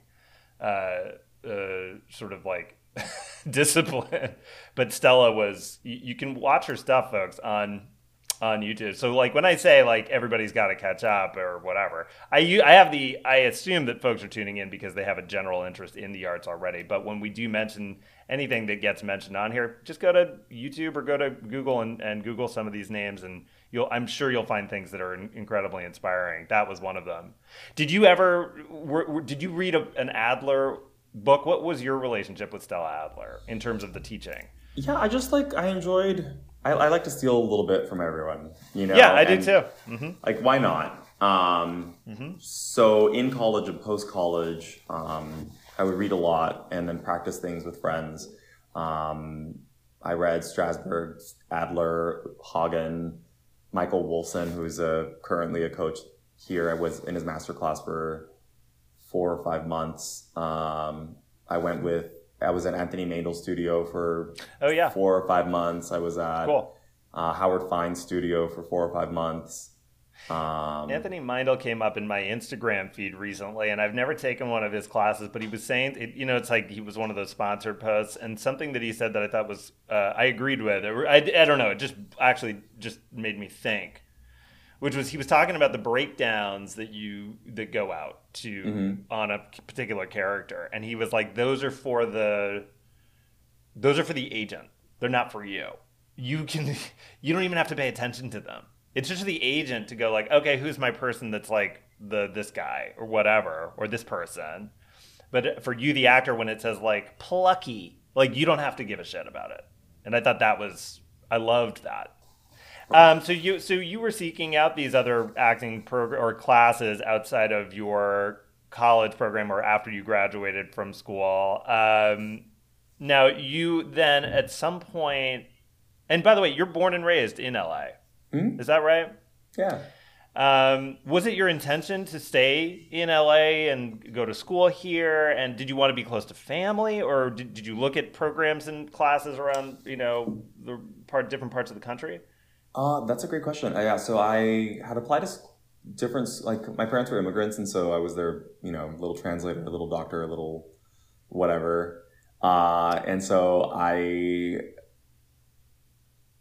well, to be honest, I never really thought about going to college. It wasn't something it was in my realm, my sphere of knowing that was like a possibility for me. And weirdly enough, even my own counselor, like when I told her that I was interested in going to college, despite having a 4.8 GPA and a really high SAT score, wow, she said, you can go to a community college first, which there's nothing wrong with that. But the imposing of possibility onto someone limits what you think is possible, right? And so I got into UCLA with like a full ride to go and study political science. Wow. And then my English teacher in high school just basically said, but you love acting, why aren't you pursuing that as a career? And I literally looked at him and I said, you can do that? You didn't know? So were you doing a lot of high school theater and that kind of thing? You must have been. And you didn't know, nobody at the high school was like, which performing arts program are you going to apply to? No. Because it wasn't a thing. That's not a possibility. Okay. You know, like no one was doing that. And like granted, like I was in majority of the school plays, like either a lead or whatever. I was president of the drama club. There's local colleges that host high school theater competitions like DTASC or Long Beach Community College, Fullerton College, etc. And I'd won a couple of those competitions, but like it never literally, I don't know if it's just, I feel so stupid, but it never crossed my mind until that moment where he asked, well, why not do this? So I auditioned for USC and I auditioned for Juilliard. You did the Juilliard audition. Well, because again, I had such limited, I didn't even know what drama programs were good. But that takes incredible courage because the Juilliard, it's one of the most historically intimidating auditions. Did you fly to New York for it? I flew to San Francisco. They had Okay. They had both. How did that go? It went good. I think it went well. Don't they eliminate rounds of people in the same day? Yeah. Jesus Christ. And how many monologues did you have ready? I think I had 4. Yeah. One classic comedic dramatic, contemporary comedic dramatic. At that tender bars. age, it's like, you know, because even if somebody said like now, like, can you prepare 4 monologues? I'd be like, oh, that sounds fun. Yeah, sure. That sounds like, you know, what a fun afternoon.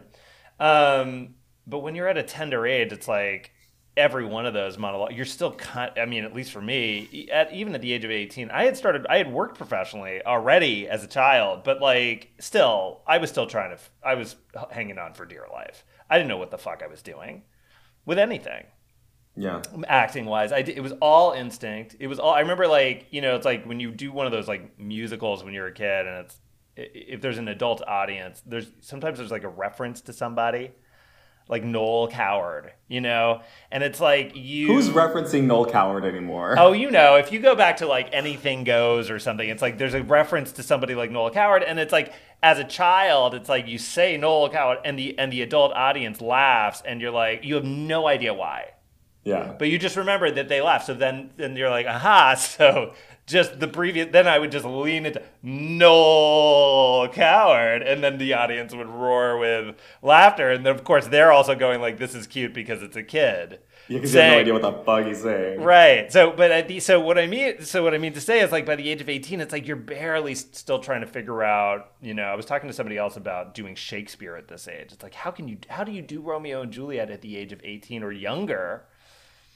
When you have no idea what it is to like be in love, or maybe you do, but like, can you articulate it? Can you use the poetry of Shakespeare and channel it? I mean, that takes a very, very special person who has that kind of a self-awareness, I think, you know?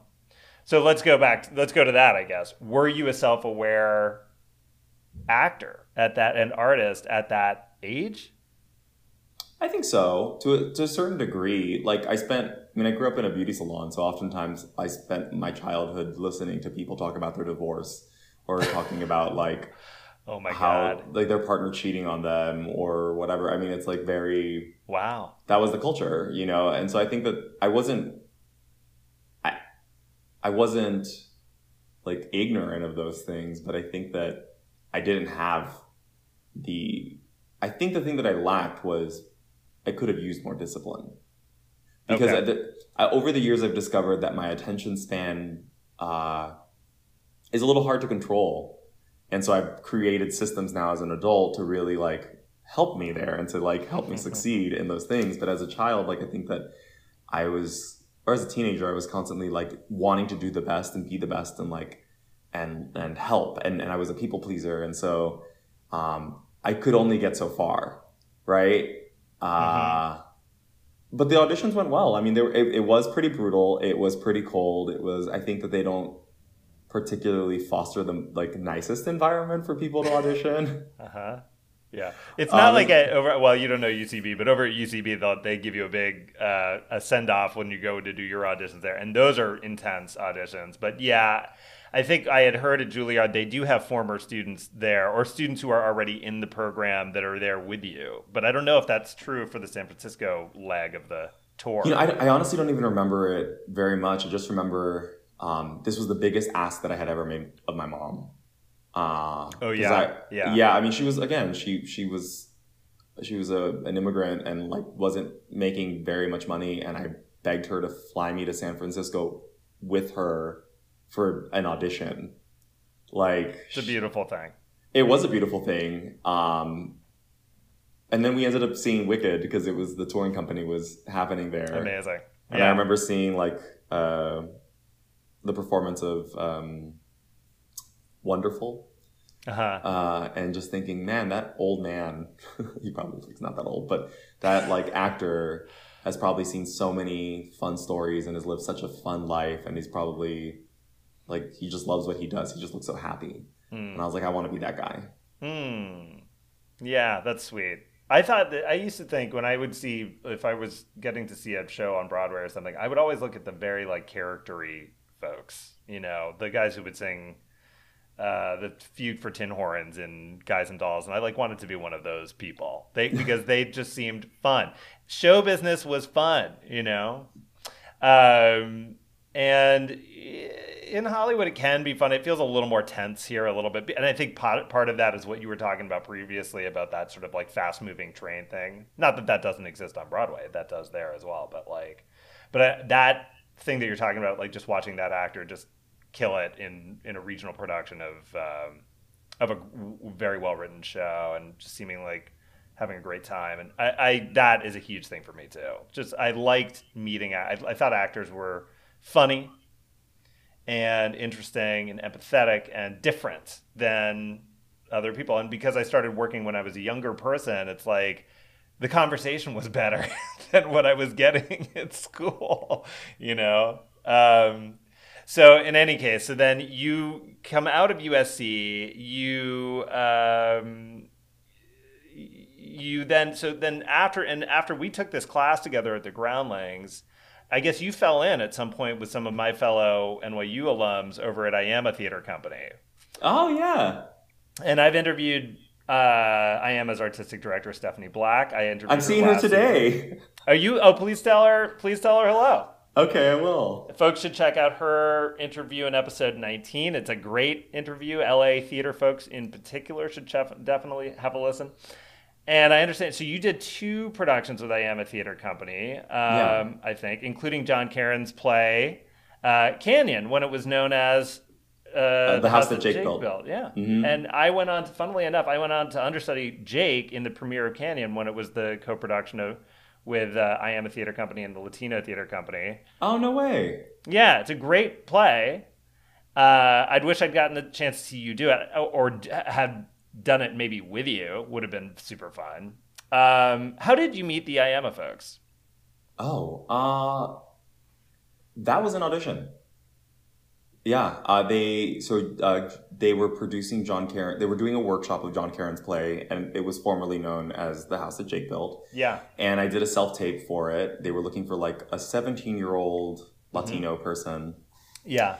And they hired me off the self-tape, and it was great. I hadn't done theater. Like, I was so hungry to perform. Like after college, I got a day job, and it was a startup at a tech company, and it was 60 to 70 hours a week, and there was just no life after that. And so I asked to lower my hours once the company had more legs, and took on this play, and it was fun. I mean, it was a workshop, and I think that the first day at the table read, it was at Katie Lowe's house, and Shapiro like got Girl Scout cookies for all of us because they came and not knocked at their Oreos. door. I know Oreos are his usual favorite. Yeah, they are usually his thing. Well, now pretzels. Now pretzels.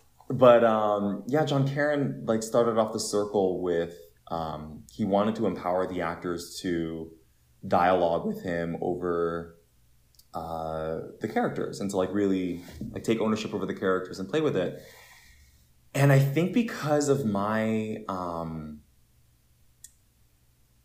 because I come from the undocumented community and the play dealt with undocumented issues, there was a certain level of ownership that I felt over like a protection of the community. Mm-hmm.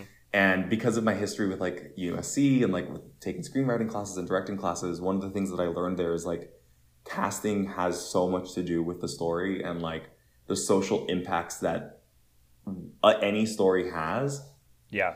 And I remember I was so cocky, and John, forgive me if this ever offended you, but I remember after the end of it, he's like, does anyone have any questions? And I raised my hand and I said, yeah, I'm really curious as to why my character's IQ is so low. Okay. Yeah. And he's like, what do you mean? I was like, well, just because he's from the hood doesn't mean he has to be dumb. Right. And he's like, oh. And I was like, yeah, I mean, like, I understand that the dad doesn't have a formal education, but the child can, and he can recognize that the dad's being abused and like want to stand up for him. And it integrated into the development of the character later on. That's great. Yeah. Mm-hmm. Yeah. I think that that's interesting that you say that, because on its surface, when I got to the script, it didn't read that way. There was a certain level of like, why not, and John Caron was really gracious enough to like lean into that and really changed the world to, I guess, kind of not necessarily adapt to me, but he took the note, which was very gracious of him. And I didn't realize how taboo that is at the time. Well, I would imagine that it's quite charged. It's a charged thing, you could risk alienating yourself then within a creative community, within a creative team. I mean, any time that somebody has an issue, period, it's usually kind of fraught with like, well, how do you bring it up? Am I going to be made to feel like an imposition for having voiced something? And at the end of the day, though, John was smart and thoughtful to consider what you were saying, and it is a collaboration. Yeah, I saw the performance when it was at LATC, and I think the actor, I forget his name, but he did a phenomenal job, and it was really nice because I think the impact of that character having a stronger IQ paints the community in a different light. Then I don't know. I think that it really. I also think that it worked. Yeah, it did. It did work. Of course it did. And then I'm not sure of the timeline here and what followed what, but at some point you appear in another play by playwright Bonnie B. Alvarez. Oh yeah, Fixed at the Echo Theater Company. And so what was first? Was it Fixed or was it those IAMA shows? It was the IAMA shows. Okay, because there's some overlap there with the creative team on Fixed and some of the ensemble at IAMA, correct? Yeah. So basically what happened was I did a show at the LGBT Center first, and that was a show called Hit the Wall by Ike Holter, directed by Ken Sawyer. Phenomenal show. That was like, you could pay me nothing and you could make me like an understudy who never goes on, and I would do that show again. Like, Ike Holter's writing is phenomenal. And then because of that, we ran for 6 months. And because of that, someone recommended me for the IAMA thing. I got the audition, sent it in, did the 2 shows with them. And then Anna La Madrid, who's a member of IAMA, but before good actor, a very phenomenal actor, has a company called Put Me On Self-Tape that is phenomenal. Mm-hmm. Highly recommended for those who are looking for self-tape stuff. Plug. There you go. Yeah, absolutely. But she auditioned for the Echo and was just like, yo, there's a role in here that I think that you could just smash. And so I somehow got the audition, did it. It was written for a Filipino actor because it was a Filipino, what's it called? Like a ladyboy massage parlor. Okay. And Boney was in the audition and he liked my performance and he's like, I'm gonna turn the character Mexican. He's gonna be the only Mexican up in this Filipino thing trying to fit in with the Filipino girls. Yeah, so I did it because Anna like recommended it, and because of that play, Anna and Adrian Gonzalez, who's also in Fixed, and has done some stuff with Ayama as well. They both knew Tanya Saracho. Right. And so they kept asking her to come. She was writing this television show called Vida and was looking for a gender nonconforming person. And at the time, like GNC, like that was not, it was like coming into the mainstream consciousness, but it wasn't really there. And like, yeah. When you met me, I was like 140 pounds. My hair was long. People would ask me my pronouns all the time. And yeah, so she came to the show and then messaged me on Instagram and then said that she wrote me a part.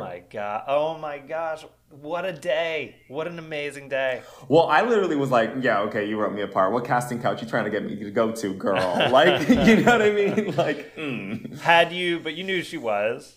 I knew she was. Yeah. Had you read, I mean, I remember reading, I read her play Fade, which I found it very affecting in terms of cultural identity and issues of cultural visibility and racism in the United States, and then especially how that can intersect with additional layers of classism. It's a great play, and but she then goes on to write. I mean, she's written a number of plays.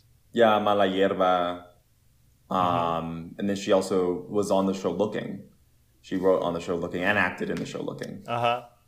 Right, and then she had already been a TV writer at that point. That's part of the storyline of Fade, and I think, and then she goes on to become the creator and showrunner of this show, and this becomes a GLAAD Media Award-winning series for Starz, and you recur in the part of Marcos Zamora for 3 seasons.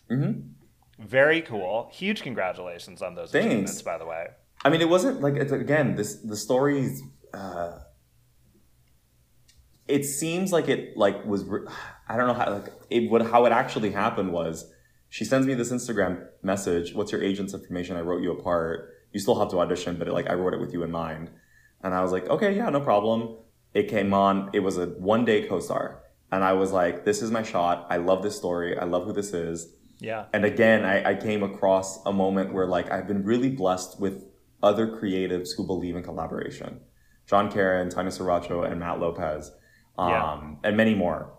But I walked in there and I had facial hair for the first time in my life because I couldn't grow it up until that age. And I had long hair and they wanted this like big femme queen personality. And they're like, you need to shave. The key makeup person said I needed to shave. And I said, why? Yeah. And she said, because you're femme. And I said, there are femme people with facial hair. Right. And he lives in Boyle Heights. And he can't always walk out with all of his feathers out. That's dangerous. And so he needs some sense of armor. And this is my armor. Wow. And mind you, this is a co-star who is saying this. I had balls. I don't know why I thought that I could get, I thought that was okay. That's all brilliant, though. And so she was like, well, then let's talk to the showrunner and see what she says. And I was like, okay, well, let's talk to her. And if she says no, then I'll shave. And so I explained my position. And Tanya was like, I like it. Let him do it. Yeah. And I was like, really? Oh, me? Oh, okay. And so I just I wanted to kill it. I wanted to just do it. And I was nervous as hell, but I was like, I know what I'm doing. I know the lines. I can fill in the moment. And I did my best. And then I didn't know that this happened, but I later on discovered that she had messaged my co-star, Michelle Prada, and asked her, I'm interested in bringing him on in a bigger role. Do you think he can handle it? And she vouched for me. Wow. She vouched for me. And she said, yeah, he's got it. And so she wrote me in as a guest star for the next episode, and then 6 episodes in season 2, and then 3 episodes in season 3, with a big culmination of me having the queer Señora, which landed me on the cover of the LA Times. Yes, this is incredible. Section. So you become a breakout star basically on this show, which leads to this lovely profile of you in the Los Angeles Times for this episode that you were just referring to. This is huge. And they delve a little bit into your childhood and ask you, I guess, about your queer identity and your character Marcos. And so then this is an 80s inspired gender bending quinceañera or queer señora. Good Lord, am I saying that right? By their best friend Lynn, which doubled as the character's 30th birthday. It's a lovely and beautiful idea for an episode of television. Are you comfortable sharing with me a little bit about what filming that episode meant to you and perhaps what it continues to mean for you since it's been a while now since it aired? I think that the concept of gender is so fascinating to me because from a young age, I never understood it. I was always a little bit more effeminate and very sensitive. I would kiss people's feet because I couldn't reach their faces. I loved sparkles and colors, and I would go to like the McDonald's across the street from my mom's barber's shop and ask for the girl's toy because I had a sister, which I didn't have a sister. I just wanted the dolls. Mm-hmm. And I would just tell stories in like the bathtub for hours.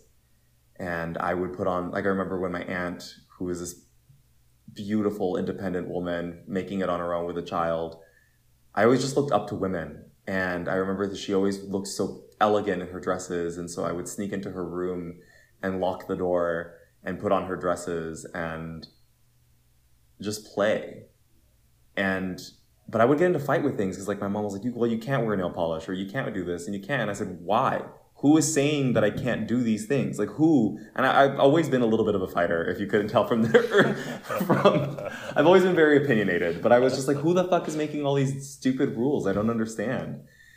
And so for me, like before filming that episode, I think one of the hurdles of being a performer is getting over your own imposter syndrome and getting over this need to be liked. That's even harder. It's even harder. And I took these self-development courses that reminded me of the power that story had. And so to me, like, Tonatiuh gifted me my childhood again. So from like, wow. And it was my culture. Like I knew what a quinceañera was and I knew what the traditional look was. And even the conversations that I had with the makeup department or the costume department or the hair department, I was like, wait, what if we do like the traditional hard 1980s split down the middle, like hairspray it down, some tendrils, like curly tendrils, but like, or like straight tendrils, but curly hair. And like the vision, Tonatiuh wrote the vision and like, I was able to fly because of it. And the team was just so creative that they trusted me, and I felt confident and I felt ready. And I think if I was gifted that at a younger age, I don't think I would have had the gall to tell a producer, you want me to dance for 2.5 minutes? I need rehearsal space. I need rehearsal clothes. I need a choreographer. I'm not going to choreograph this. Like, right. Sure. And that takes courage because, again, not to say that the producer team, Big Beach, and they're all phenomenal on that set. But I do understand that on other shows, if you don't speak up and ask for what you need, people aren't looking out for your back. And so learning how to advocate for your department is really, really important. And they want to help you. They want your best performance, but you almost have to teach someone how to get that out of you. That's profound. Yeah. And you think like,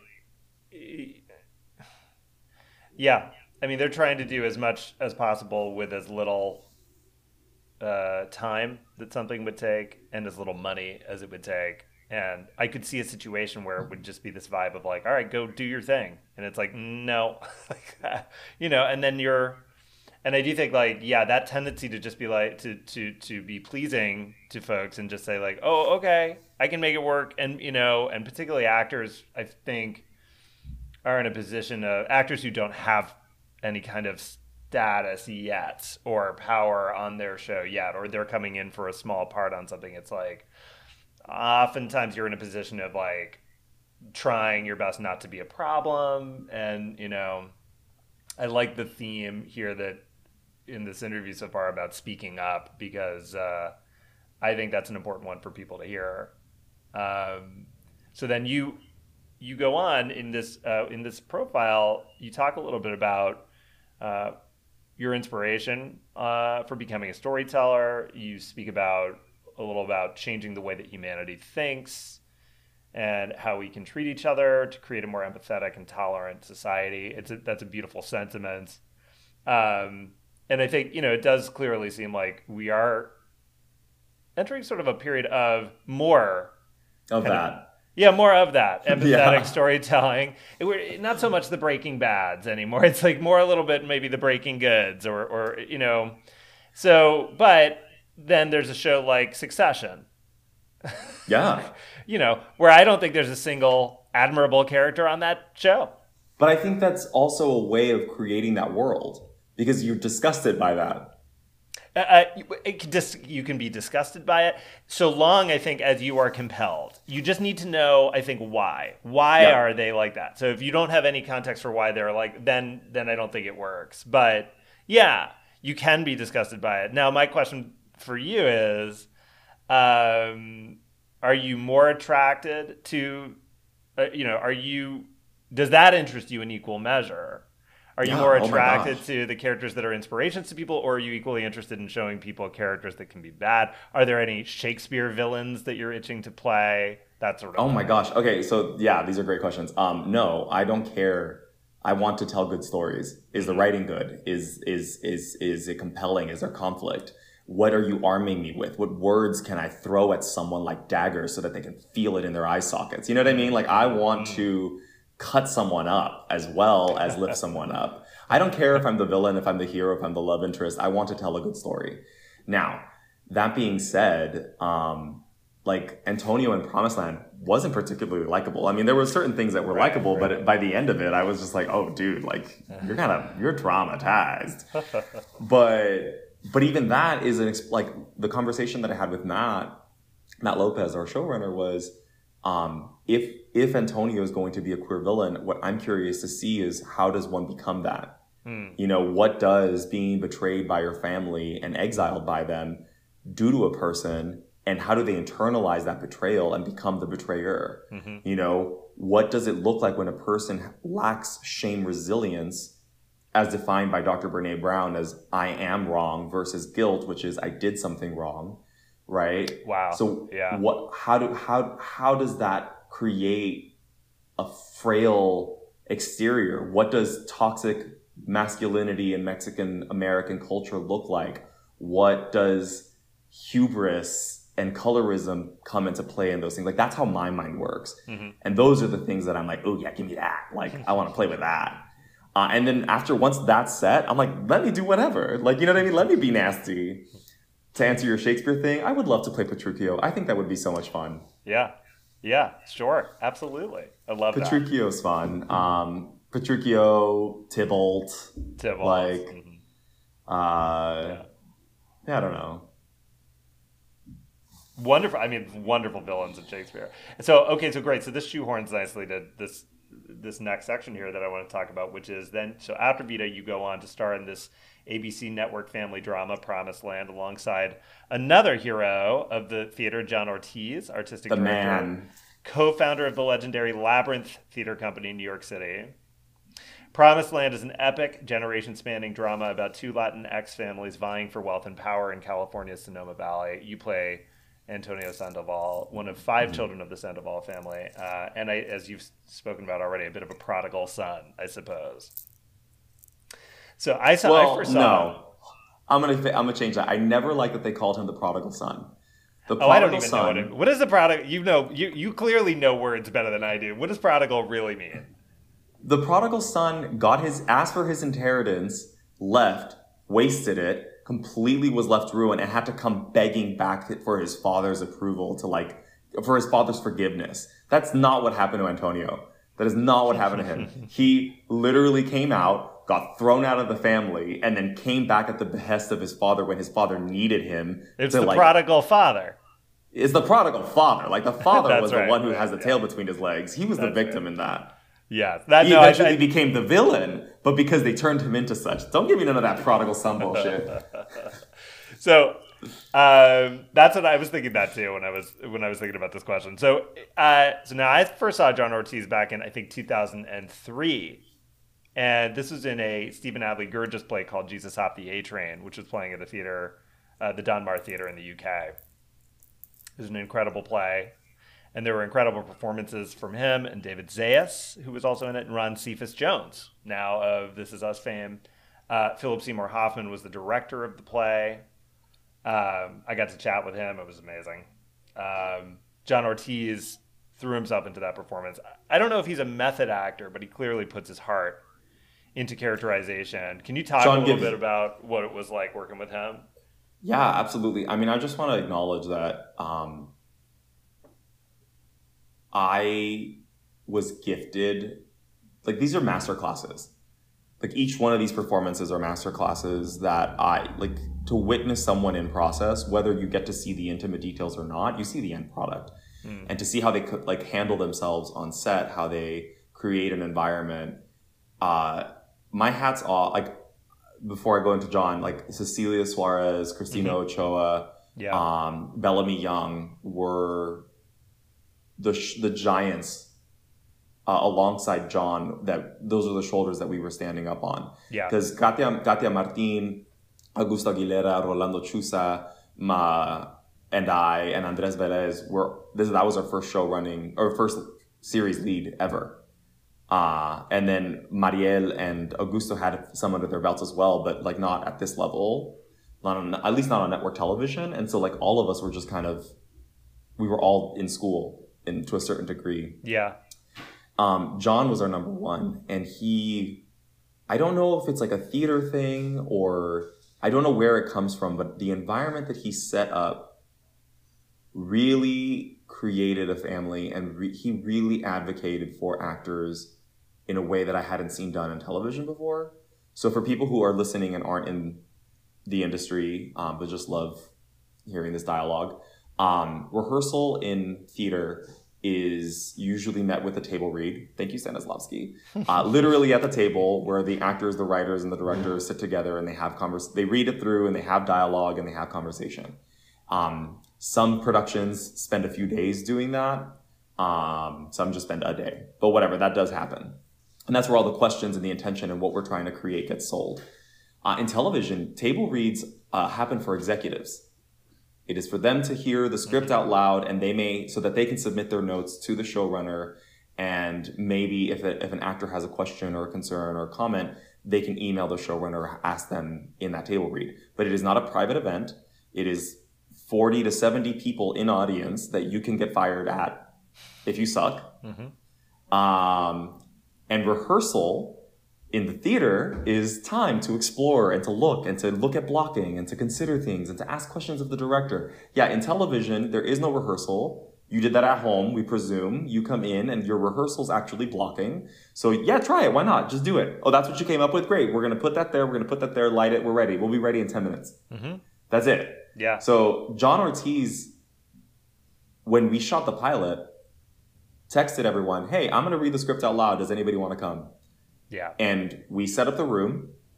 Doing my little homework, I'm a little overdoer homework person. I was like, okay, this is multi-generational. If they came in here in 1986 and I'm roughly around 30 and my sister's around 32, that means I was born in 1992 and she was born in 1990. And then this person was this and this person was that. And then blah, blah, blah. And they probably got a divorce around here and whatever. So like I came in and I was like, all right, everyone. So I served as dramaturg. I was like, so from like my like Nancy Drewing, here's the list, and I printed it out for everyone. Like here, like I didn't actually print it out, but that was the energy.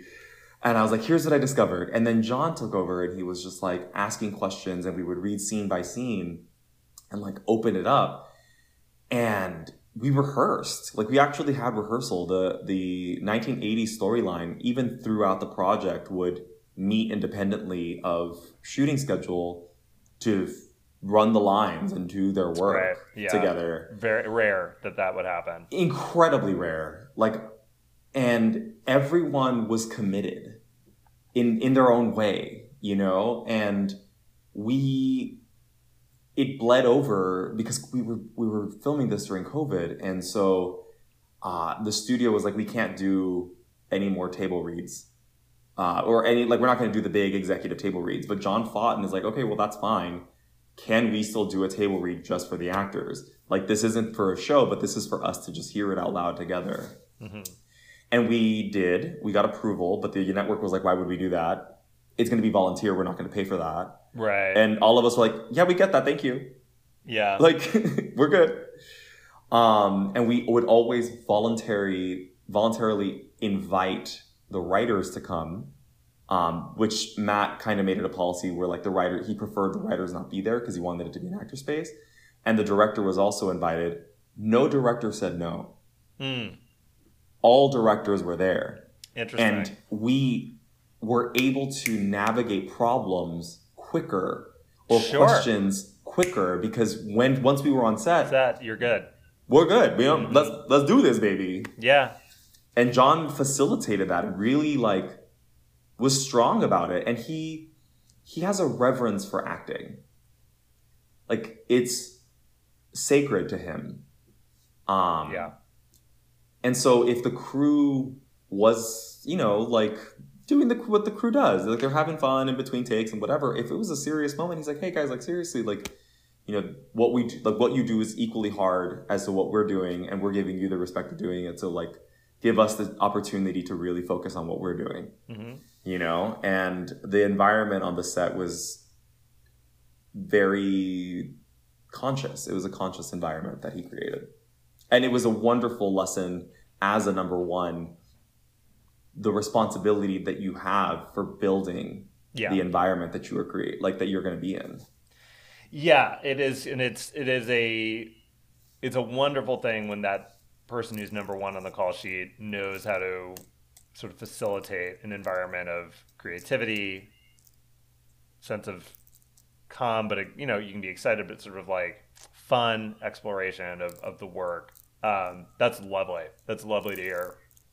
And then so most recently, you are recurring in the Emmy-nominated show Angeline, starring Emmy Rossum and Martin Freeman, amongst others. This is very cool. It was super cool. I'm not going to lie. I've seen Angeline around town in her pink car at least a few times. I feel like everybody has. You can't miss her. She's a living legend. So Angeline, for folks who don't know, is an actress, a media personality, a model, and a singer who came to prominence around, I guess, 1984 with the proliferation of a series of iconic billboards around LA featuring herself. Yeah, and her name, and a number. And her number. What happens when you call Can you explain to people a little bit who Angeline is? Yeah, of course. So she's a fiction of her own imagination. She's an icon. She is LA history. I think she's the personification of what Los Angeles is. Come here and be who you want to be, right? Angeline was revolutionary in thinking in that she decided to market herself in an era before Instagram and before TikTok. She knew what brand she was and found her way to stardom. And she placed, I think, about over 100 billboards throughout the city. There wasn't like a block that you couldn't go through without seeing her voluptuous body in a very provocative pose with her name and her phone number for bookings, because you want her. But yeah, dude, it's funny. Like I'm kind of a dum-dum when it comes to celebrity culture, and when it comes to like famous people. I've had the opportunity of working with some very, very famous human beings, but I'm kind of dumb. Like I've met Harrison Ford and didn't know it was Harrison Ford. I beg your pardon. Yeah. How did that happen? I was working at a Leonardo DiCaprio's production office, Appian Way, in college as a intern. Oh my God. Excuse me. Can we talk about this for a moment? There's not much to talk about. I just was working there. That's a very that's a very important company, and I believe, was it Franklin Leonard was working for Leonardo DiCaprio for a while before creating The Blacklist? And I don't know what timeline this is on, but was that around that particular time? This was around the Quentin Tarantino Django Unchained period. So maybe that's a little bit after. Okay, got it. Yeah, so I was working there, and they were like, okay, hey, can you, like, it's Christmas time, can you go drop off gifts to, people's houses? And so they're like, can you drop off this gift at Callista Flockhart's house? And I knew who Callista Flockhart was because I watched Brothers and Sisters on ABC, and I love that show. Yeah. And of course, how am I not supposed to know who Ally McBeal is in The Dancing Baby? I was like, I called my best friend at the time, and I was like, oh my God, Jeanne, like, I'm going to go to Callista's house. Like, I'm going to meet Callista. But I never really cared about that kind of stuff. But I was just, like, excited, whatever. And you had no idea. So I go and I drop off the freaking gift at her house. And I ring the doorbell. And this, like, disheveled man in a bathrobe answers it. And I'm like, hi, I have a package for Callista Flockhart. And he goes, oh, just leave it over there. And he tries to tip me $20. And at the time, like, I'm not accustomed. Like, again, I come from the really, really low-class working class, like low income working class. And so I was like, oh, you're tipping me. You don't have to do that. This is my job. Like, that's fine. And he's like, well, then give it to a homeless person. I don't care. Just take the money. And I was like, Jesus Christ. I was like, okay. Authentically thanks. Harrison Ford right there. Yeah. So I call my friend and she's like, did you meet Callista? And I was like, no, but I think her husband answered the door. And she's like, Harrison Ford? And I was like, what? And he's like, yeah, Harrison Ford's her husband. And I was like, oh. Well, he looks different. Had you seen, what were the Harrison Ford movies that you had seen at that point? None. I didn't like So you had not adventure seen any films. Star Wars movies. You had not seen any Indiana Jones movies. You hadn't seen Air Force One. I haven't seen Air Force One, Indiana Jones, Star Wars, none of it. Because it wasn't my, I didn't like those movies. I didn't like fantasy or adventure. I liked drama. And so what does that mean? So when I'm a little I was watching Titanic. At 5, my favorite movie was Titanic, and I owned both the widescreen VHS and the subtitled VHS. And eventually I lost one of each. And so I would start off in widescreen, and then it would end in subtitle. Oh, come on. That's hilarious. I would watch that movie religiously. Like, I wanted things that would sway my soul. I wanted to bleed the humors. Did you discover any, like, the Merchant Ivory movies? Were you watching Sense and Sensibility? Were you watching Howard's End? Were you watching... I had some of those. Yeah. I had some of those. Like, it was more like... I loved really sentimental things, and then also, like, kid movies, like Brave Little Toaster and My Neighbor Totoro, Spirited Away. Oh, okay. Right. So I lived in a much more tender You're younger space. than me, but I don't... You must be what? I don't know. Do you mind sharing? How old are you? I'm 18 to play younger, sir. I don't know what you're saying. Me too. No, I don't want to be. I want to be silly dad on things now. Yeah, I mean, I think, like, I guess I sort of would devour anything that I guess I discovered a lot of stuff just because, well, when I was living in the UK, I've said this on here already now, but, like, when I was living in the UK, that was my high school years. So they would put stuff on TV in the middle of the day that was, like, R-rated, no edits, no commercials. Like, I would watch, like, Things to Do in Denver When You're Dead. That's a movie that would be on at, like, 2 p.m. on a Saturday. And I watched a lot of sort of adult movies that way, and adult dramas and action and genre things. But I would just sort of, and then it would be just like hearing, like, something is good. If somebody says Evil Dead is good, I don't know that that's my favorite kind of a genre, but if somebody said it was good, I would watch it. I would get to it, you know. The one that I talk about on here a lot is Point Break, which I finally, by the way, I finally rented. No, I bought it. I bought Point Break, and I've started it, and I need to do a whole podcast just about when I finish it with hopefully with my producer Winston. We should do that. But I will watch something if people say it's good. How did you decide what to watch? What were you seeking out in terms of movies? I don't think I was at first. I think it was just like whatever was in the house, or like eventually my uncle had like a DirecTV kind of thing, and so I started watching. I watched like The Dreamers, which is totally not appropriate for like children. What is The Dreamers again? It is like this Frenchish film that like deals with like the fluidity of sexuality and stuff like that. Then is that Michael Pitt? I think so. Okay. Yep. I watched things like, I don't know, Tom Ridley. What's the one with Matt Damon? Oh, Talented Mr. Ripley, sure. The Talented Mr. Ripley. Thank you. My brain's like frying.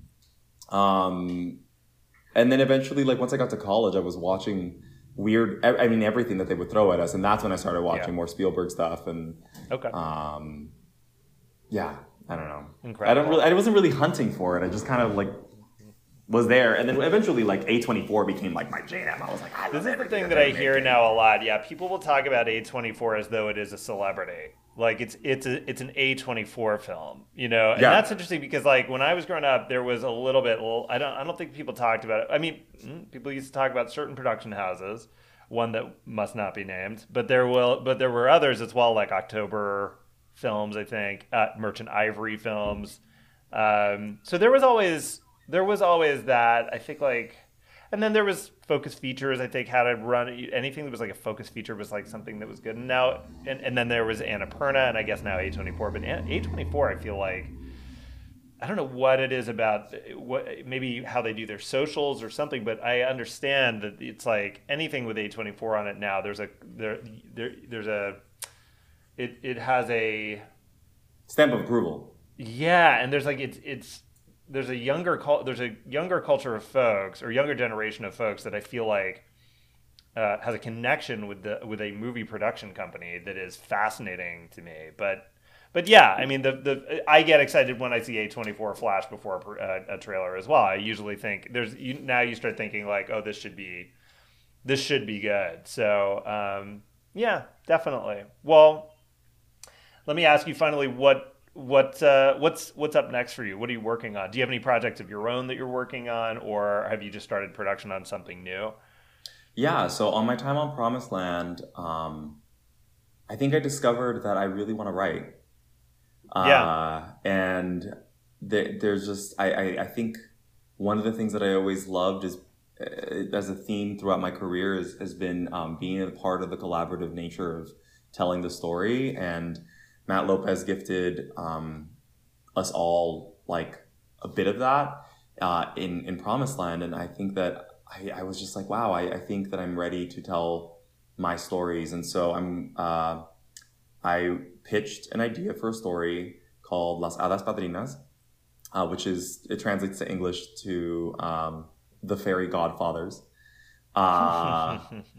And it's an intergenerational story of 3 different queer men, Mexican/Mexican American men, all within the same nuclear family.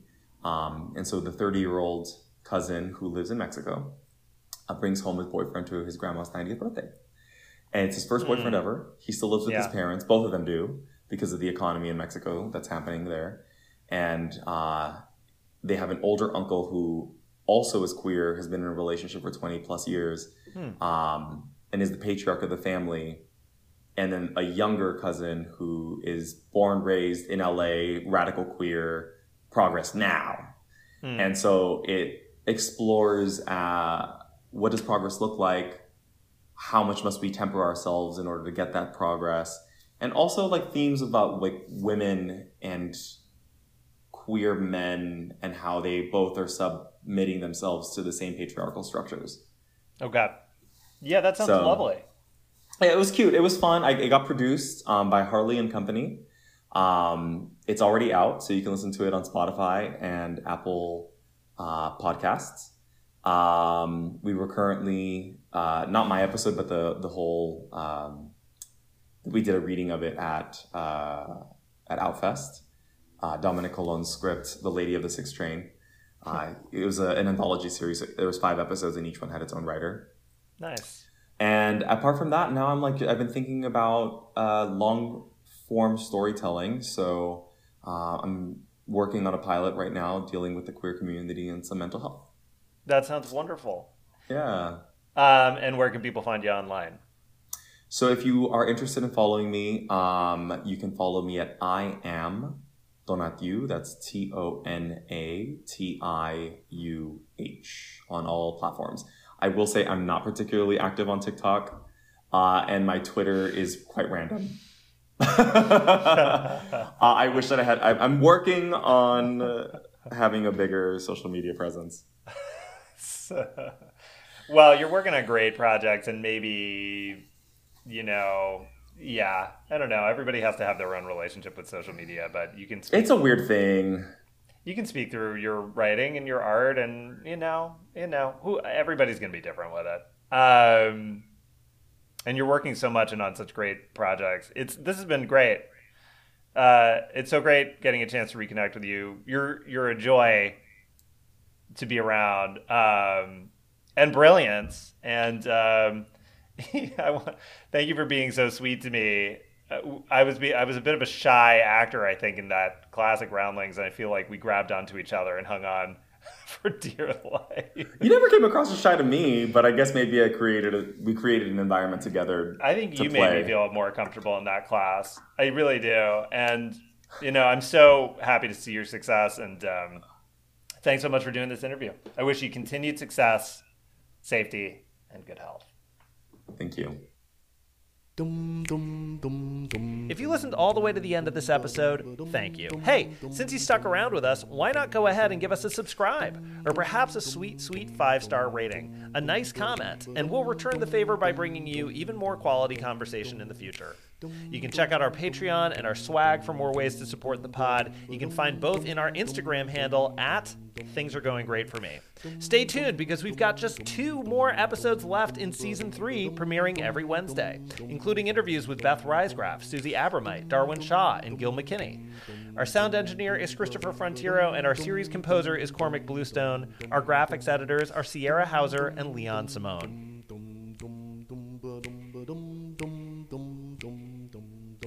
All right, for you truly thorough listeners, here's a secret.